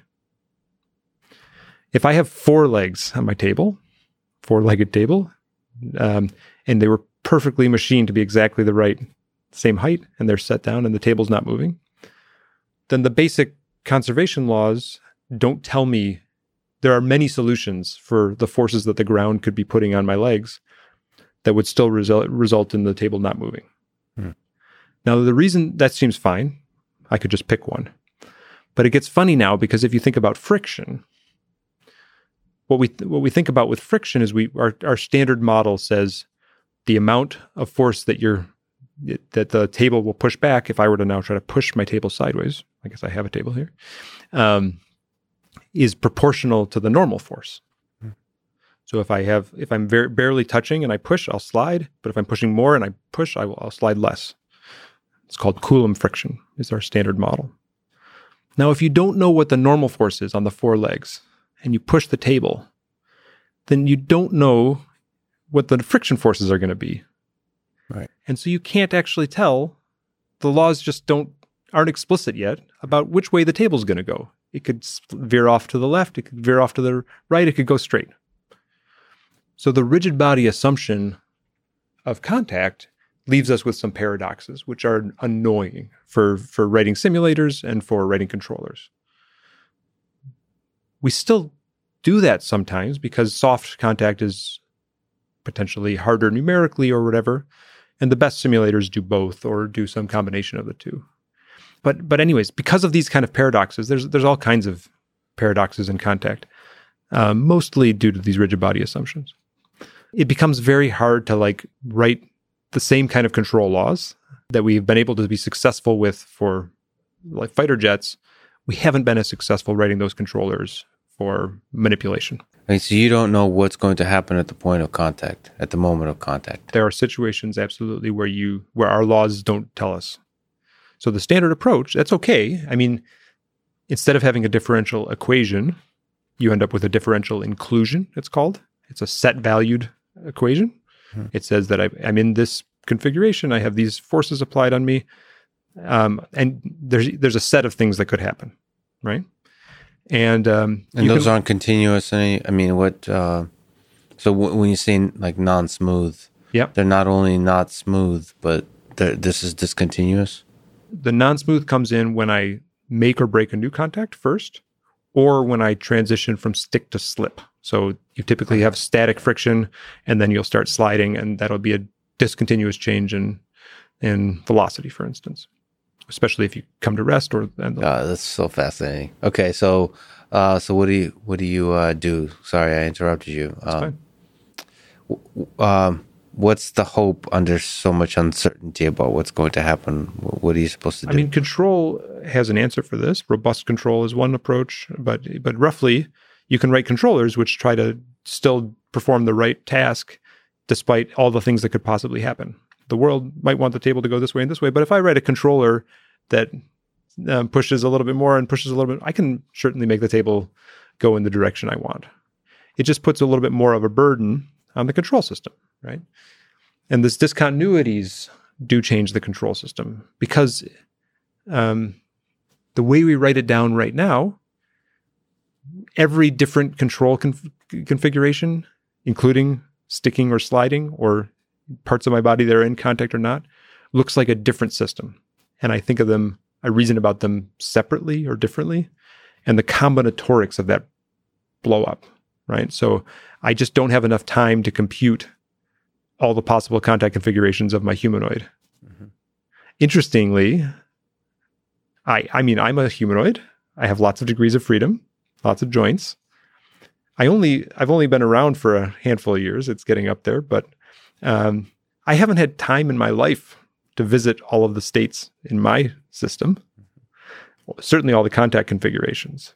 So if step one is to consider every possible contact configuration that I'll ever be in, that's probably it's probably not a problem I need to solve, right?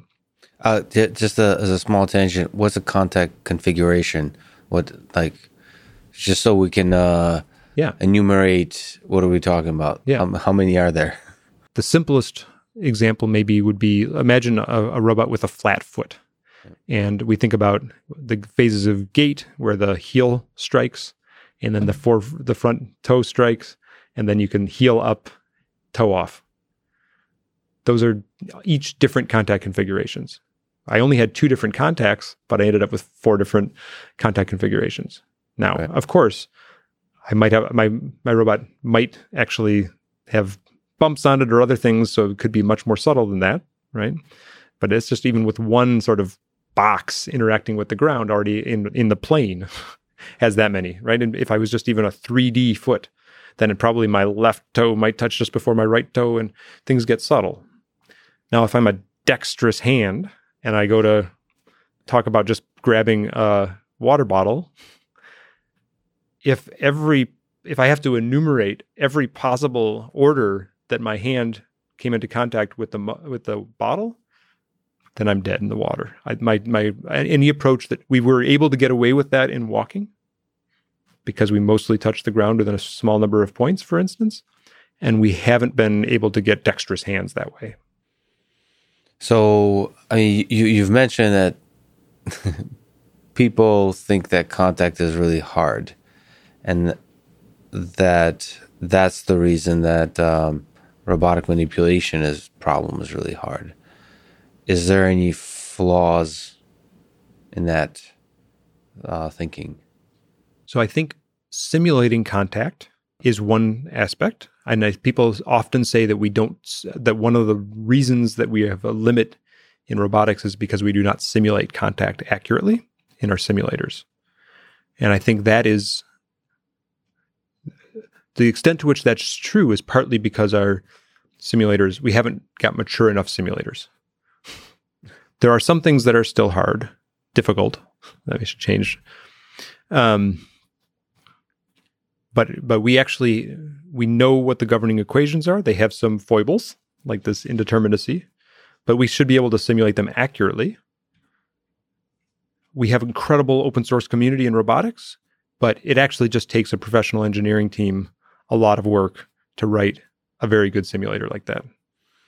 Now where does, I believe you've written Drake? There's a team of people. I certainly spent a lot of hours on it myself.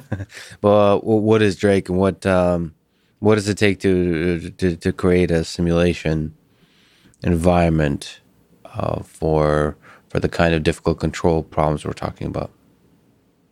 Right. So Drake is the simulator that I've been working on. There are other good simulators out there. I don't like to think of Drake as just a simulator, because we write our controllers in Drake, we write our perception systems a little bit in Drake, but we write all of our low-level control and even planning and optimization in Drake. So it has optimization capabilities? Absolutely, yeah. I mean, Drake is 3 things, roughly. It's an optimization library, which is sits on it provides a layer of abstraction in C++ and Python for commercial solvers. You can write linear programs, quadratic programs, semi-definite programs, sums of squares programs, the ones we've used, mixed integer programs, and it will do the work to curate those and send them to whatever the right solver is, for instance, and it provides a level of abstraction. The second thing is a system modeling language, a bit like LabVIEW or Simulink, where you can make block diagrams out of complex systems. Or it's like ROS in that sense, where you might have lots of ROS nodes that are each doing some part of your system. But to contrast it with ROS, we try to write, if you write a Drake system, then you have to, it asks you to describe a little bit more about the system. If you have any state, for instance, in the system, any variables that are going to persist, you have to declare them. Parameters can be declared and the like. But the advantage of doing that is that you can, if you like, run things all on one process, but you can also do control design against it. You can do, simple things like rewinding and playing back your simulations. For instance, these things, you get some rewards for spending a little bit more upfront cost in describing each system. And I was inspired to do that because I think the complexity of Atlas, for instance, is just so great. And I think, although, I mean, Ross has been incredible, absolute huge fan of what it's done for the robotics community, but the ability to rapidly put different pieces together and have a functioning thing is very good. But I do think that it's hard to think clearly about a bag of disparate parts, Mr. Potato Head kind of software stack. And if you can, ask a little bit more out of each of those parts, then you can understand the way they work better. You can try to verify them and the like, or you can do learning against them.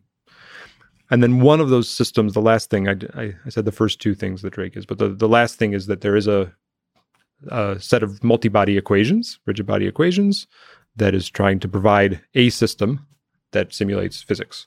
And that we also have renderers and other things, but I think the physics component of Drake is special in the sense that we have done excessive amount of engineering to make sure that we've written the equations correctly. Every possible tumbling satellite or spinning top or anything that we could possibly write as a test is tested.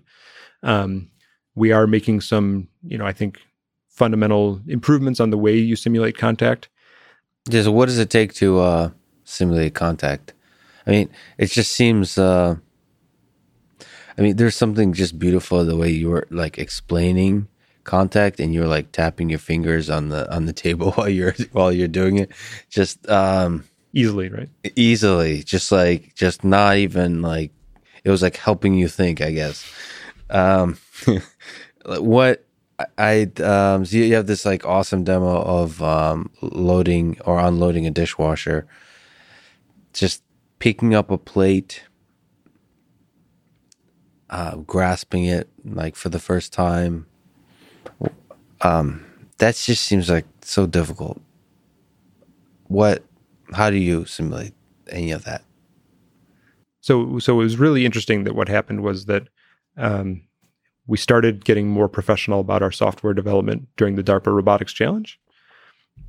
I learned the value of software engineering and how to bridle complexity. I guess that's what I want to somehow fight against and bring some of the clear thinking of controls into these complex systems we're building for robots. Shortly after the DARPA Robotics Challenge, Toyota opened a research institute, TRI, Toyota Research Institute.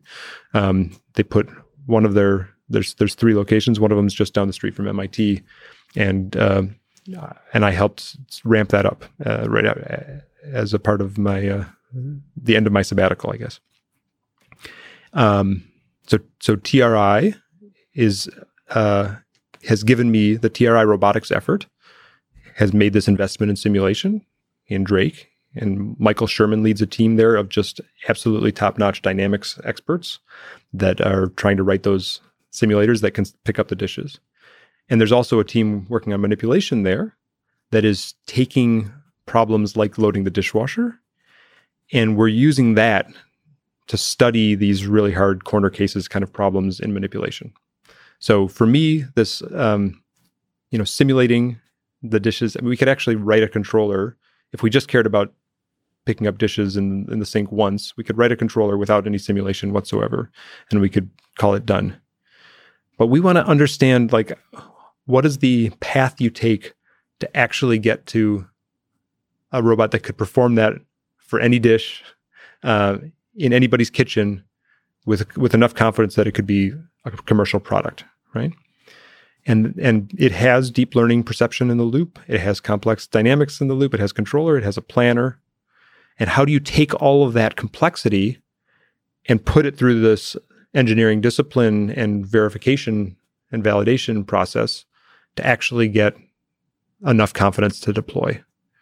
I mean, the DARPA challenge made me realize that that's not something you throw over the fence and hope that somebody will harden it for you, that there are really fundamental challenges in closing that last gap. They're doing the validation and the testing. I think it might even change the way we have to think about the way we write systems. What happens if you have the robot running lots of tests, it screws up. It breaks a dish, right? How do you capture that? I said you can't run the same simulation or the same experiment twice on a real robot. Do we have to be able to bring that one-off failure back into simulation in order to change our controllers, study it, make sure it won't happen again? Is it enough to just try to add that to our distribution and understand that on average, we're going to cover that situation again? There's like really subtle questions at the corner cases that I think we don't yet have satisfying answers for. Like, how do you find the corner cases? That's one kind of. Do you think it's possible to create a systematized way of discovering corner cases efficiently? Yes. In whatever the problem is? Yes. I mean, I think we have to get better at that. I mean, control theory has, for decades, talked about active experiment design. What's that? So people call it curiosity these days. It's roughly this idea of trying to exploration or exploitation, but in the active experiment design is more specific. You could try to understand the uncertainty in your system, design the experiment that will provide the maximum information to reduce that uncertainty. If there's a parameter you want to learn about, what is the optimal trajectory I could execute to learn about that parameter, for instance. Scaling that up to something that has a deep network in the loop and a planning in the loop is tough. We've done some work on, with Matt O'Kelly and Amancina, we've worked on some falsification algorithms that are trying to do rare event simulation that try to just hammer on your simulator. And if your simulator is good enough, you can spend a lot of time, or you can write good algorithms that try to spend most of their time in the corner cases. So you basically imagine you're building an autonomous car and you want to put it in, downtown New Delhi all the time, right? Accelerated testing.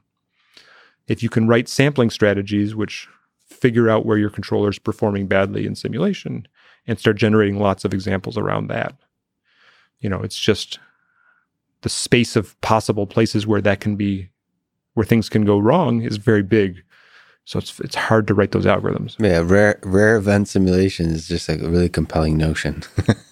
If it's possible, we joked and we call it the black swan generator. It's a black swan, right? Because you don't just want the rare events; you want the ones that are highly impactful. I mean,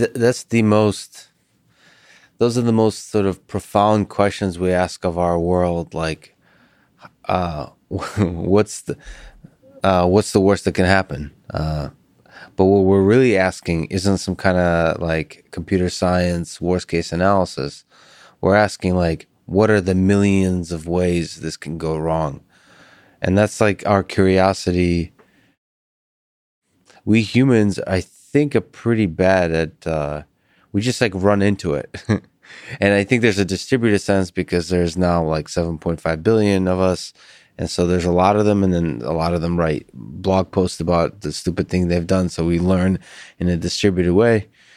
There's some. I think that's going to be important for robots too. Yeah, I mean that's another massive theme at Toyota Research for robotics is this fleet learning concept. Is the idea that I, as a humanoid, don't have enough time to visit all of my states. Right? It's very hard for one robot to experience all the things.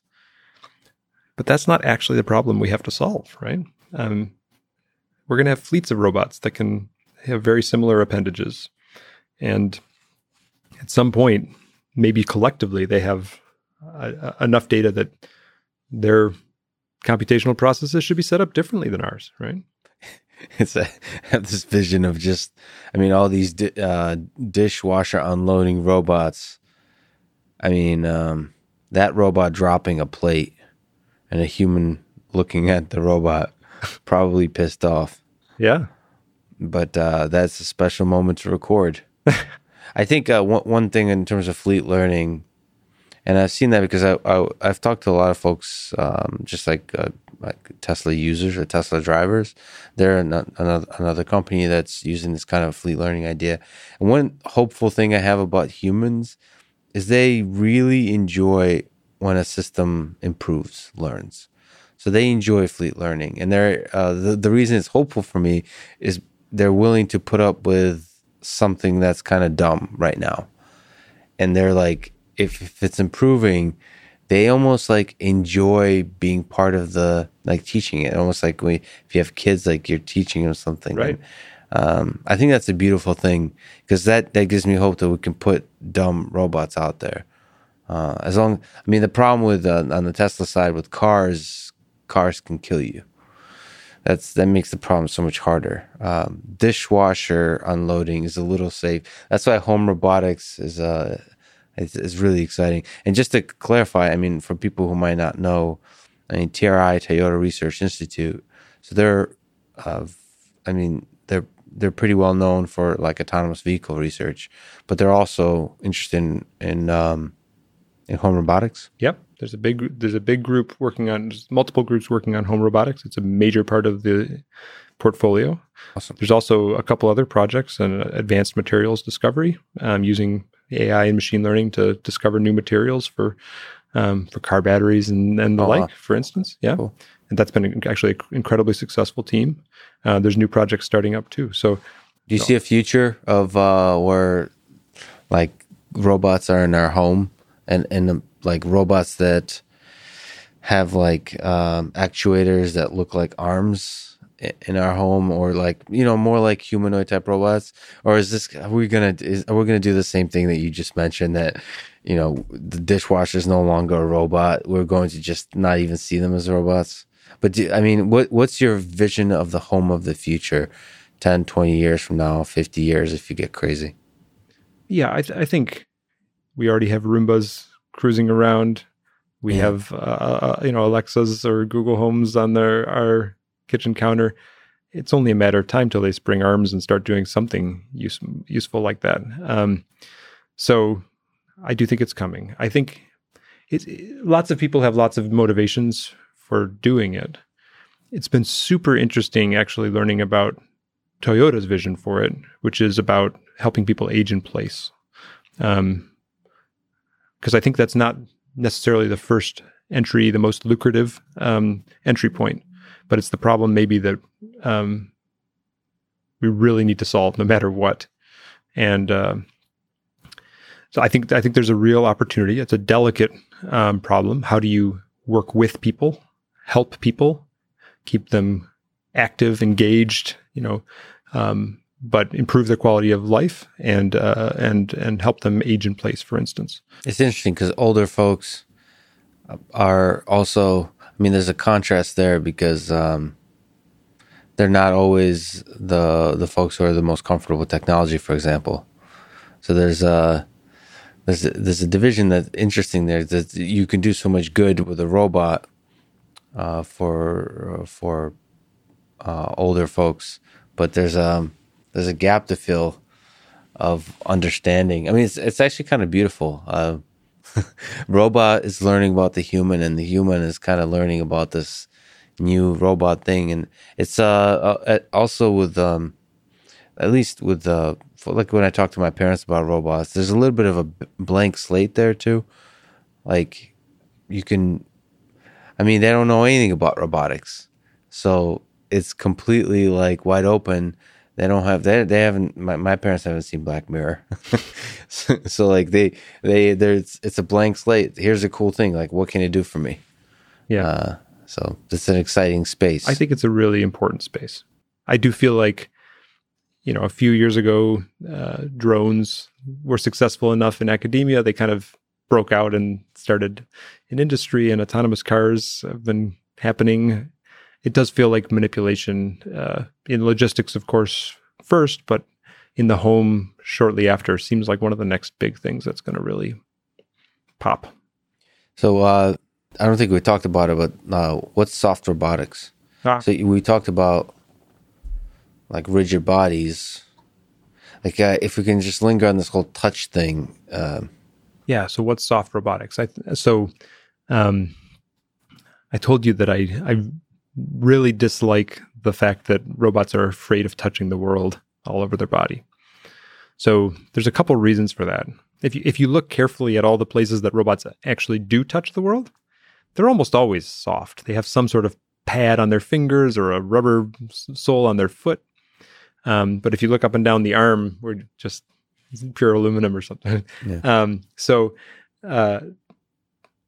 that makes it hard, actually. In fact, hitting the table with your rigid arm or nearly rigid arm it has some of the problems that we talked about in terms of simulation. I think it fundamentally changes the mechanics of contact when you're soft, right? You turn point contacts into patch contacts, which can have torsional friction. You can have distributed load. If I want to pick up an egg, right? If I pick it up with 2 points, then in order to put enough force to sustain the weight of the egg, I might have to put a lot of force to break the egg. If I envelop it with contact all around, then I can distribute my force across the shell of the egg and have a better chance of not breaking it. So soft robotics is, for me, a lot about changing the mechanics of contact. Does it make the problem a lot harder? Quite the opposite. It changes the computational problem. I think because of our world and our mathematics has biased us towards rigid. I see. But it really should make things better in some ways, right? I think the future is unwritten there. But the other thing it can do... ultimately, sorry to interrupt, but you think ultimately it will make things simpler if we embrace the softness of the world? It makes things smoother, right? So the result of small actions is less discontinuous, but it also means potentially less, instantaneously bad. For instance, I won't necessarily contact something and send it flying off. The other aspect of it that just happens to dovetail really well is that if soft robotics tends to be a place where we can embed a lot of sensors too. So if you change your hardware and make it more soft, then you can potentially have a tactile sensor, which is measuring the deformation. So there's a team at TRI that's working on soft hands, and you get so much more information if you can put a camera behind the skin roughly, and get fantastic tactile information, which is it's super important. Like in manipulation, one of the things that really is frustrating is if you work super hard on your perception system for your head-mounted cameras, and then you've identified an object, you reach down to touch it, and the last thing that happens right at the most important time, you stick your hand and you're occluding your head-mounted sensors, right? So in all the part that really matters, all of your off-board sensors are occluded. And really, if you don't have tactile information, then you're blind in an important way. So it happens that soft robotics and tactile sensing tend to go hand in hand. I think we've kind of talked about it, but you taught a course on under actuated robotics. I believe that was the name of it, actually. That's right. Can you talk about it in that context? What is under actuated robotics? Right. So under actuated robotics is my graduate course. It's online mostly now. So, in the sense that the lectures versions of it, I think. Right. It's the YouTube really great. I recommend it highly. Look on YouTube for the 2020 versions until March, and then you have to go back to 2019 thanks to COVID. No, I've poured my heart into that class. And lecture 1 is basically explaining what the word underactuated means. So people are very kind to show up and then maybe have to learn what the title of the course means over the course of the first lecture. That first lecture is really good. You should watch it. Thanks. It's a strange name, but I thought it captured the essence of what control was good at doing and what control was bad at doing. So what do I mean by underactuated? So a mechanical system has many degrees of freedom, for instance. I think of a joint as a degree of freedom, and it has some number of actuators, motors. So if you have a robot that's bolted to the table that has 5 degrees of freedom and 5 motors, then you have a fully actuated robot. If you take away one of those motors, then you have an underactuated robot. Now, why on earth I have a good friend who likes to tease me. He said, Russ, if you had more research funding, would you work on fully actuated robots? Yeah. And the answer is no. The world gives us underactuated robots, whether we like it or not. I'm a human. I'm an underactuated robot, even though I have more muscles than my big degrees of freedom, because I have, in some places, multiple muscles attached to the same joint. But still, there's a really important degree of freedom that I have, which is the location of my center of mass in space, for instance. All right, I can jump into the air, and there's no motor that connects my center of mass to the ground in that case. So I have to think about the implications of not having control over everything. The passive dynamic walkers are the extreme view of that, where you've taken away all the motors and you have to let physics do the work. But it shows up in all of the walking robots, where you have to use some of actuators to push and pull even the degrees of freedom that you don't have an actuator on. That's referring to walking if you're like falling forward. Like, is there a way to walk that's fully actuated?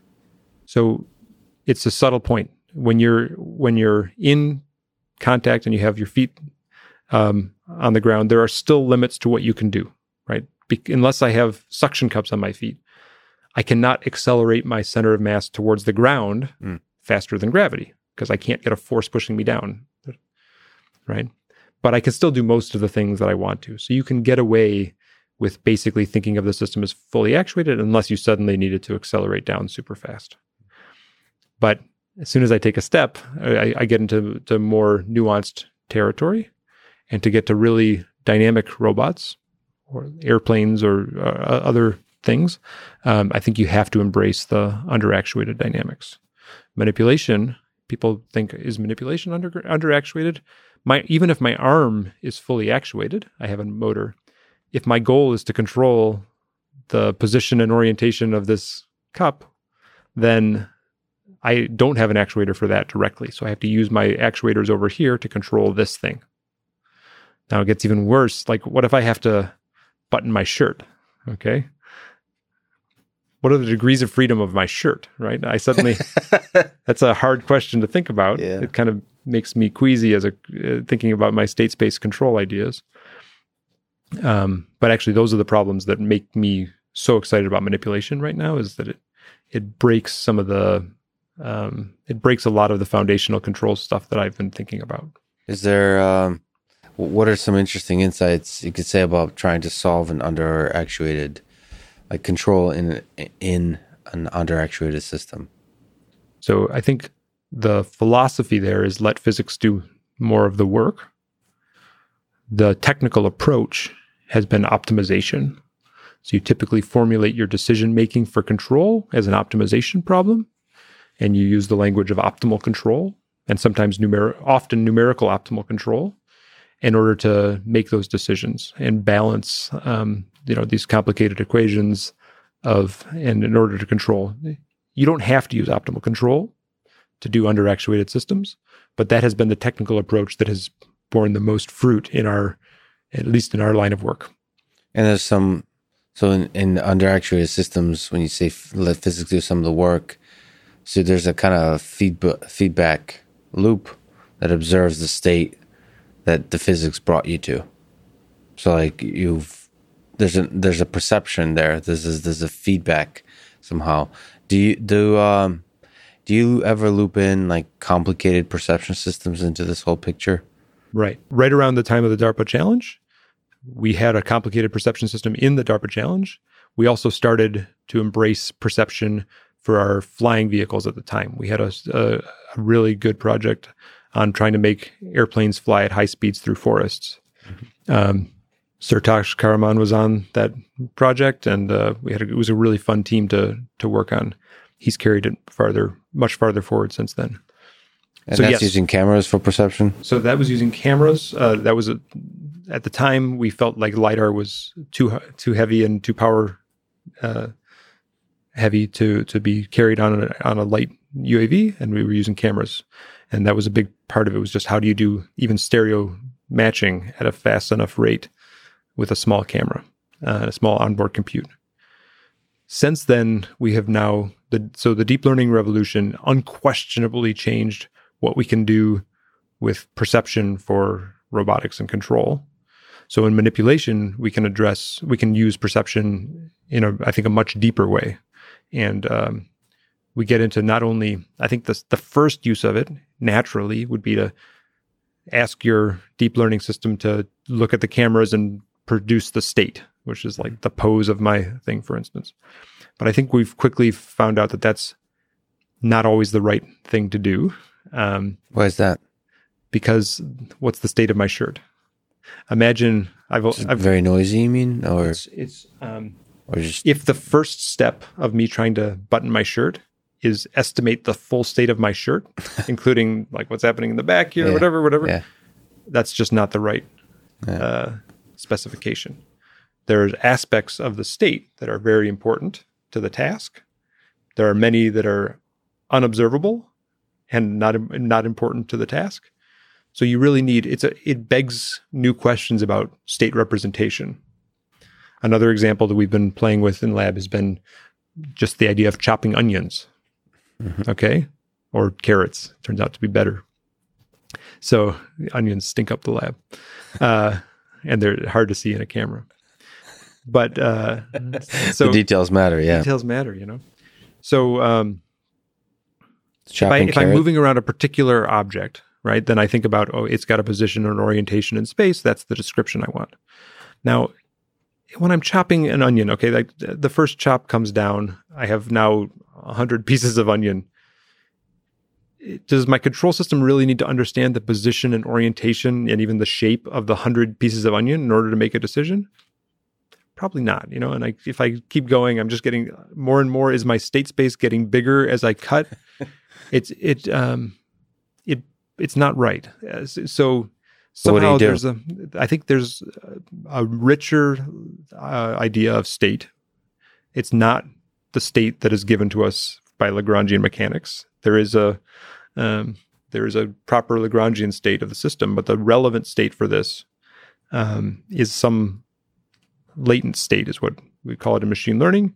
But there's some different state representation, some compressed representation, and that's what I worry about saying compressed, because it doesn't. I don't mind that it's low dimensional or not, but it has to be something that's easier to think about by us humans, or my algorithms, or the algorithms being like optimal control. So, for instance, if the contact mechanics of all of those onion pieces and all the permutations of possible touches between those onion pieces, you can give me a high dimensional state representation. I'm okay if it's linear. Yeah. But if I have to think about all the possible shattering combinatorics of that, then my robot's going to sit there thinking, and the soup's going to get cold or something. So since you taught the course, it kind of entered my mind, the idea of underactuated as really compelling to see the world in this kind of way. Do you ever, if we talk about onions or you talk about the world with people in it in general, do you see the world as basically an underactuated system? Do you often look at the world in this way? Or is this overreach? Underactuated is a way of life, man. Exactly. I guess that's what I'm asking. I do think it's everywhere. I think in some places, we already have natural tools to deal with it. It rears its head. I mean, in linear systems, it's not a problem. We just like an underactuated linear system is really not sufficiently distinct from a fully actuated linear system. It's a subtle point about when that becomes a bottleneck in what we know how to do with control. It happens to be a bottleneck, although we've gotten incredibly good solutions now. But for a long time, I felt that was the key bottleneck in legged robots. And roughly now, the underactuated course is, me trying to tell people everything I can about how to make Atlas do a backflip, right? I have a second course now that I teach in the other semesters, which is on manipulation. And that's where we get into now more of that's a newer class. I'm hoping to put it online this fall completely. And that's going to have much more aspects about these perception problems and the state representation questions, and then how do you do control. And the thing that's a little bit sad is that, for me at least, is there's a lot of manipulation tasks that people want to do and should want to do. They could start a company with it and be very successful, that don't actually require you to think that much about or dynamics at all, even, but certainly underactuated dynamics. Once I have, if I reach out and grab something, if I can sort of assume it's rigidly attached to my hand, then I can do a lot of interesting, meaningful things with it without really ever thinking about the dynamics of that object. So we've built systems that kind of reduce the need for that, enveloping grasps and the like. But I think the really good problems in manipulation. So manipulation, by the way, is more than just pick and place. That's like a lot of people think of that, just grasping. I don't mean that. I mean buttoning my shirt. I mean tying shoelaces. How do you program a robot to tie shoelaces? And not just one shoe, but every shoe, right? That's a really good problem. It's tempting to write down like the infinite dimensional state of the laces. That's probably not needed to write a good controller. I know we could hand design a controller that would do it, but I don't want that. I want to understand the principles that would allow me to solve another problem that's kind of like that. But I think if we can stay pure in our approach, then the challenge of tying anybody's shoes is a great challenge. That's a great challenge. I mean, and the soft touch comes into play there. That's really interesting. Let me ask another ridiculous question on this topic. How important is touch? We haven't talked much about humans, but I have this argument with my dad where, like, I think you can fall in love with a robot based on language alone. And he believes that touch is essential. Touch and smell, he says. But so in terms of robots, connecting with humans, we can go philosophical in terms of like a deep, meaningful connection, like love, but even just like collaborating in an interesting way. How important is touch? Like, from an engineering perspective and a philosophical one. I think it's super important. Let's, even just in a practical sense, if we forget about the emotional part of it, but for robots to interact safely while they're doing meaningful mechanical work in the close contact with or vicinity of people that need help, I think we have to have them. We have to build them differently. They have to be not afraid of touching the world. So I think Baymax is just awesome. That's just the movie of Big Hero 6 and the concept of Baymax. That's just awesome. I think we should. And we have some folks at Toyota Toyota Research that are trying to build Baymax roughly. And I think it's just a fantastically good project. I think it will change the way people physically interact. The same way, I mean, you gave a couple examples earlier, but if the robot that was walking around my home looked more like a teddy bear and a little less like the Terminator, that could change completely the way people perceive it and interact with it. And maybe they'll even want to teach it, like you said, right? You could not quite gamify it, but somehow, instead of people judging it and looking at it as if it's not doing as well as a human, they're going to try to help out the cute teddy bear, right? Who knows? But I think we're building robots wrong, and being more soft and more contact is important, right? Yeah, I mean, like all the magical moments I can remember with robots. Well, first of all, just visiting your lab and seeing Atlas, but also Spot Mini. When I first saw Spot Mini in person and hung out with him, her, I don't have trouble gendering robots. I feel robotics people really always say it. I kind of like the idea that it's a her or a him. There's a magical moment, but there's no touching. I guess the question I have you ever been, have you had a human robot experience where a robot touched you? And it was like, wait, was there a moment that you've forgotten that a robot is a robot? And the anthropomorphization stepped in, and for a second you forgot that it's not human? I mean, I think when you're in on the details, then we of course anthropomorphized our work with Atlas, but in verbal communication and the like, I think we were pretty aware of it as a machine that needed to be respected. I worry more about the smaller robots that could still, move quickly if programmed wrong, and we have to be careful actually about safety and the like right now. And that, if we build our robots correctly, I think then a lot of those concerns could go away. And we're seeing that trend. We're seeing the lower cost, lighter weight arms now that could be fundamentally safe. I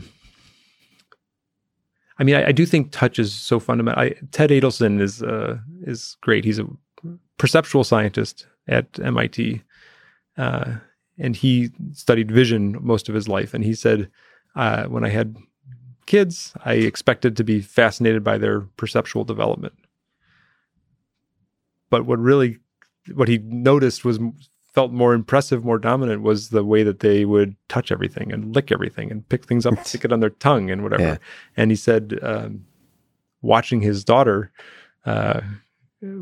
convinced him that actually he needed to study tactile sensing more. So there's something very important. I think it's a little bit also of the passive versus active part of the world, right? You can passively perceive the world, but it's fundamentally different if you can do an experiment, right? And if you can change the world. And you can learn a lot more than a passive observer. So you can, in dialogue, that was your initial example, you could have an active experiment exchange. But I think if you're just a camera watching YouTube, I think that's a very different problem than if you're a robot that can apply force and touch. I think it's important. Yeah, I think it's just an exciting area of research. I think you're probably right that this hasn't been under-researched. It's, to me, as a person who's captivated by the idea of human-robot interaction, it feels like such a rich opportunity to explore touch. Not even from a safety perspective, but like you said, the emotional too. I mean, safety comes first. But the next step is like, like a real human connection. Even in the industrial setting, it just feels like it's nice for the robot. I don't know. You might disagree with this, but because I think it's important to see robots as tools often. Right. But I don't know. I think they're just always going to be more effective once you humanize them. It's convenient now to think of them as tools because we want to focus on the safety. But I think ultimately, to create like a good experience for the worker, for the person, there has to be a human element. I don't know. For me, it feels like an industrial robotic arm would be better if it has a human element. I think like Rethink Robotics had that idea with Baxter and having eyes and so on. Yep. I don't know. I'm a big believer in that. It's not my area, but I am also a big believer. Do you have an emotional connection to Atlas? Do you miss him? I mean, yes. I don't know if I'd more so than if I had a different science project that I'd worked on super hard, right? Yeah, I mean the robot. We basically had to do heart surgery on the robot in the final competition because we melted the core, and there was something about watching that robot hanging there. We know we had to compete with it in an hour, and it was getting its guts ripped out. Those are all historic moments. I think if you look back like 100 years from now, I think those are important moments in robotics. I mean, these are the early days. You look at like the early days of a lot of scientific disciplines. They look ridiculous. They're full of failure. But it feels like robotics will be important in the coming 100 years. I think so. And these are the early days. So I think a lot of people look at a brilliant person such as yourself and are curious about the intellectual journey they've took. Is there maybe 3 books, technical, fiction, philosophical, that had a big impact on your life that you would recommend perhaps others reading? Yeah. So I actually didn't read that much as a kid, but I read fairly voraciously now. There are some recent books that, if you're interested in this kind of topic, like AI Superpowers by Kai-Fu Lee is just a fantastic read. You must read that. Yuval Harari is just, I think that can open your mind. Sapiens is the first one. Homo Deus is the second. Yeah. We mentioned The Black Swan by Taleb. I think that's a good sort of mind opener. I actually, so there's maybe a more controversial recommendation I could give.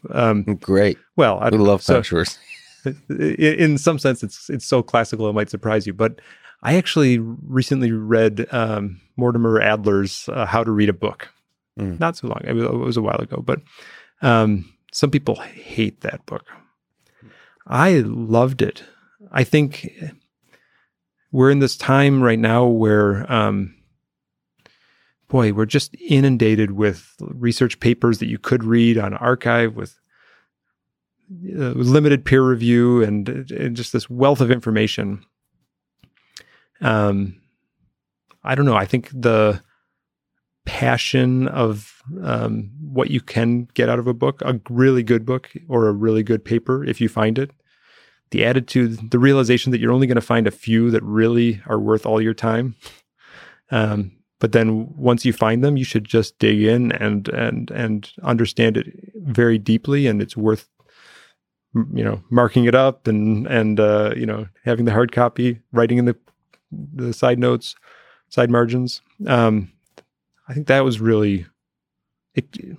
I read it at the right time where I was just feeling just overwhelmed with really low quality stuff, I guess.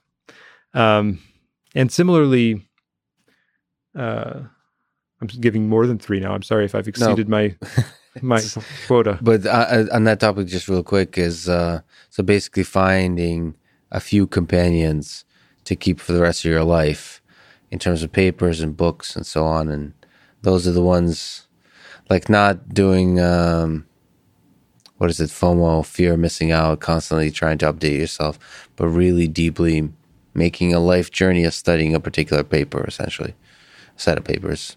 Yeah, I think when you really find something which a book that resonates with you might not be the same book that resonates with me, but when you really find one that resonates with you, I think the dialogue that happens, and that's what I loved that Adler was saying. I think Socrates and Plato say the written word is never going to capture the beauty of dialogue, right? But Adler says no. A really good book is a dialogue between you and the author, and it crosses time and space. And I don't know. I think it's a very romantic. There's a bunch of like specific advice which you can just gloss over, but the romantic view of how to read and really appreciate it is so good. Yeah. And similarly, teaching. I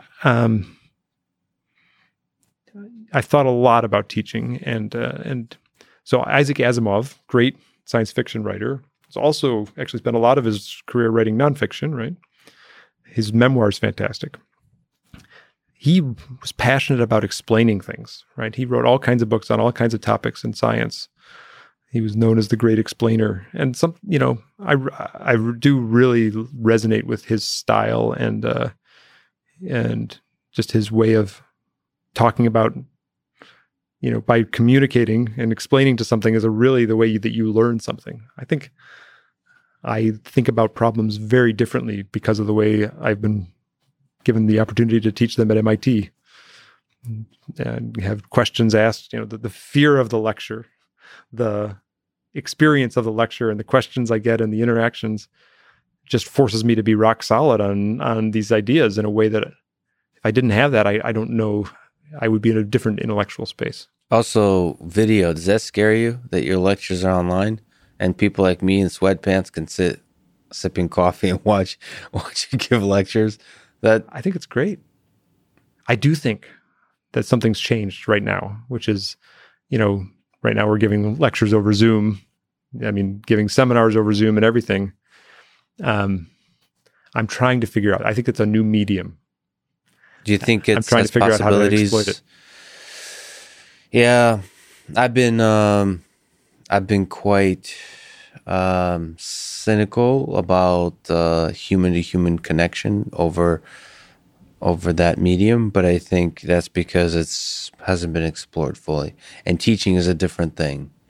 Every lecture every seminar, even I think every talk I give, I is an opportunity to give that differently. I can deliver content directly into your browser. You have a WebGL engine right there. I can throw 3D content into your browser while you're listening to me, right? Yeah. And I can assume that you have at least a powerful enough laptop or something to watch Zoom while I'm doing that, while I'm giving a lecture. That's a new communication tool that I didn't have last year, right? And I think robotics can potentially benefit a lot from teaching that way.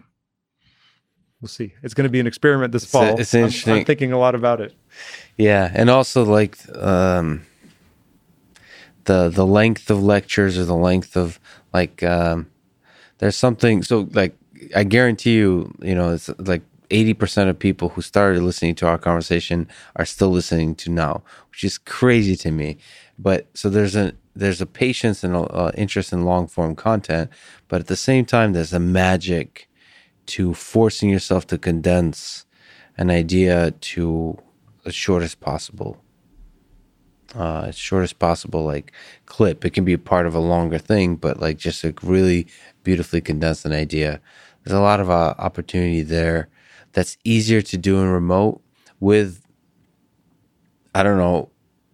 with editing too. Editing is an interesting thing. Like what most professors don't get when they give a lecture, don't get to go back and edit out parts, crisp it up a little bit.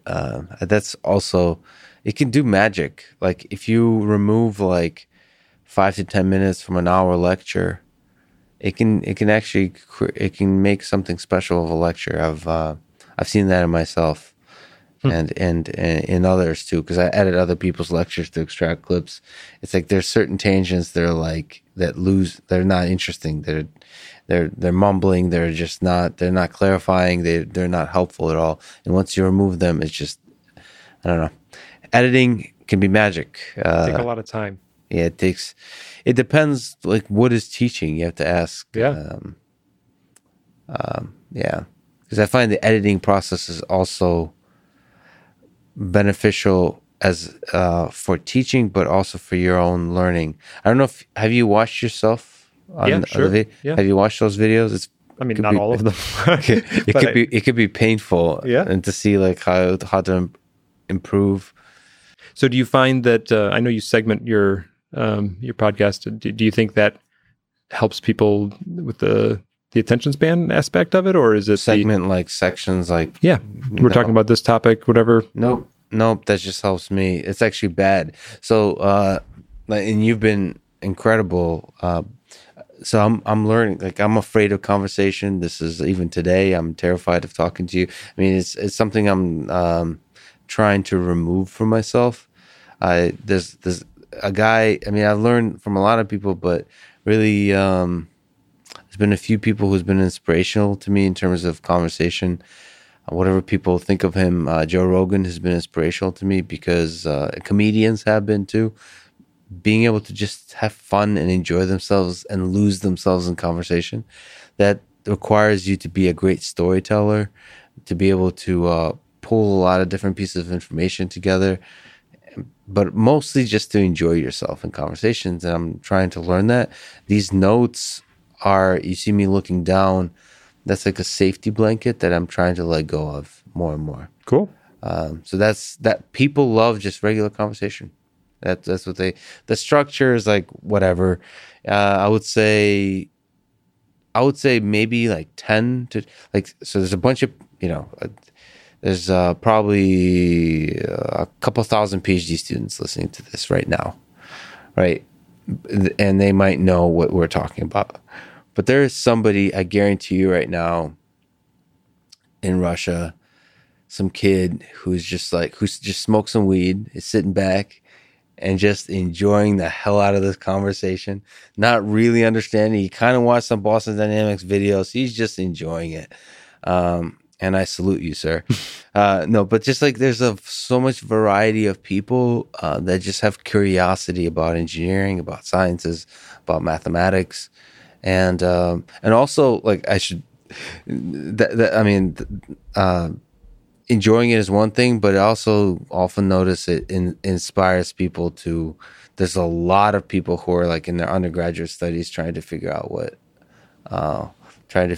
to pursue, and these conversations can really spark the direction of their life. And in terms of robotics, I hope it does, because I'm excited about the possibilities what robotics brings. On that topic, do you have advice? Like, what advice would you give to a young person about life? A young person about life, or a young person about life in robotics? It could be in robotics. It could be in life in general. It could be career. It could be relationship advice. It could be running advice. Just like that's one of the things I see. Like we talk to like 20-year-olds.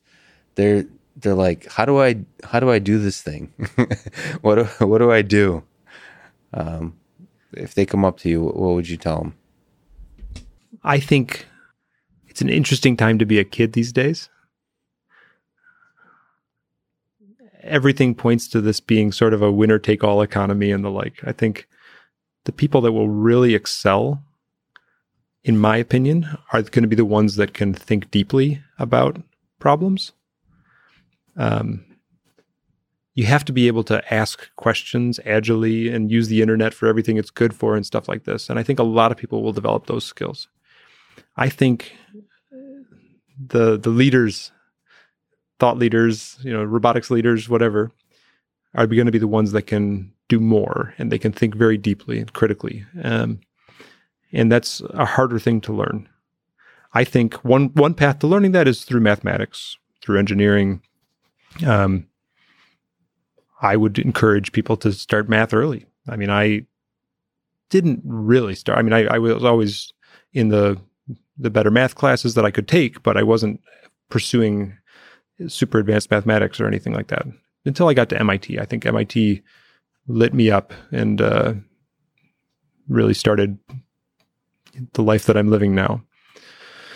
But I really want kids to dig deep, really understand things, building things too. I mean, pull things apart, put them back together. Like, that's just such a good way to really understand things, and expect it to be a long journey, right? It's you don't have to know everything. You're never going to know everything. So think deeply and stick with it. Enjoy the ride, but just make sure you're not. Just make sure you're stopping to think about why things work. Yeah, it's true. It's easy to lose yourself in the distractions of the world. We're overwhelmed with content right now, but you have to stop and pick some of it and really understand. Yeah, on the book point, I've read Animal Farm by George Orwell a ridiculous number of times. So for me, like, that book, I don't know if it's a good book in general, but for me, it connects deeply somehow. It somehow connects. So I was born in the Soviet Union, so it connects to me to the entirety of the history of the Soviet Union and to World War II and to the love and hatred and suffering that went on there, and the corrupting nature of power and greed, and just somehow that book has taught me more about life than like anything else, even though it's just like a silly, like, childlike book about pigs and animals. Like, I don't know why, it just connects and inspires. The same, there's a few technical books too on algorithms that just you return to often. Right. I'm I'm with you. Yeah, there's and I've been losing that because of the internet. I've been going on archive and blog posts and GitHub and the new thing, and I've you lose your ability to really master an idea. Right. Wow. Exactly right. What's a fond memory from childhood? When baby Russ Tedrick. Well, I guess I just said that at least my current life began when I got to MIT. If I have to go farther than that. Yeah, was there a life before MIT? Oh, absolutely. But let me actually tell you what happened when I first got to MIT, because that I think might be relevant here. But I had taken a computer engineering degree at Michigan. I enjoyed it immensely, learned a bunch of stuff. I liked computers. I liked programming. But when I did get to MIT and started working with Sebastian Sung, theoretical physicist, computational neuroscientist, the culture here was just different. It demanded more of me, certainly mathematically and in the critical thinking. And I remember the day that I borrowed one of the books from my advisor's office and walked down to the Charles River and was like, I'm getting my butt kicked, And I think that's going to happen to everybody who's doing this kind of stuff, right? I think I expected you to ask me the meaning of life. I think that somehow I think that's got to be part of it. This doing hard things. Yeah. Did you consider quitting at any point? Did you consider this isn't for me? No, never that. I mean, I was Stop working hard, but I was loving it. Right? I think there's this magical thing where I'm lucky to surround myself with people that basically, almost every day I'll see something, I'll be told something or something that I realize, wow, I don't understand that. And if I could just understand that, there's something else to learn. That if I could just learn that thing, I would connect another piece of the puzzle. And I think that is just such an important aspect. And being willing to understand what you can and can't do, and loving the journey of going and learning those other things. I think that's the best part. I don't think there's a better way to end it, Russ. You've been an inspiration to me since I showed up at MIT. Your work has been an inspiration to the world. This conversation was amazing. I can't wait to see what you do next with robotics, home robots. I hope to see you work in my home one day. So thanks so much for talking today. It's been awesome. Cheers. Thanks for listening to this conversation with Russ Tedrick. And thank you to our sponsors, Magic Spoon Cereal, BetterHelp, and ExpressVPN. Please consider supporting this podcast by going to magicspoon.com/Lex and using code LEX at checkout, going to betterhelp.com/Lex, and signing up at expressvpn.com/LexPod. Click the links, buy the stuff, get the discount. It really is the best way to support this podcast. If you enjoy this thing, subscribe on YouTube, review it with 5 stars on Apple Podcasts, support it on Patreon, or connect with me on Twitter at Lex Friedman, spelled somehow without the E, just Fridman. And now, let me leave you with some words from Neil deGrasse Tyson, talking about robots in space and the emphasis we humans put on human-based space exploration. Robots are important. If I donned my pure scientist hat, I would say just send robots. I'll stay down here and get the data. But nobody's ever given a parade for a robot. Nobody's ever named a high school after a robot. So when I don my public educator hat, I have to recognize the elements of exploration that excite people. It's not only the discoveries and the beautiful photos that come down from the heavens. It's the vicarious participation in discovery itself. Thank you for listening, and hope to see you next time.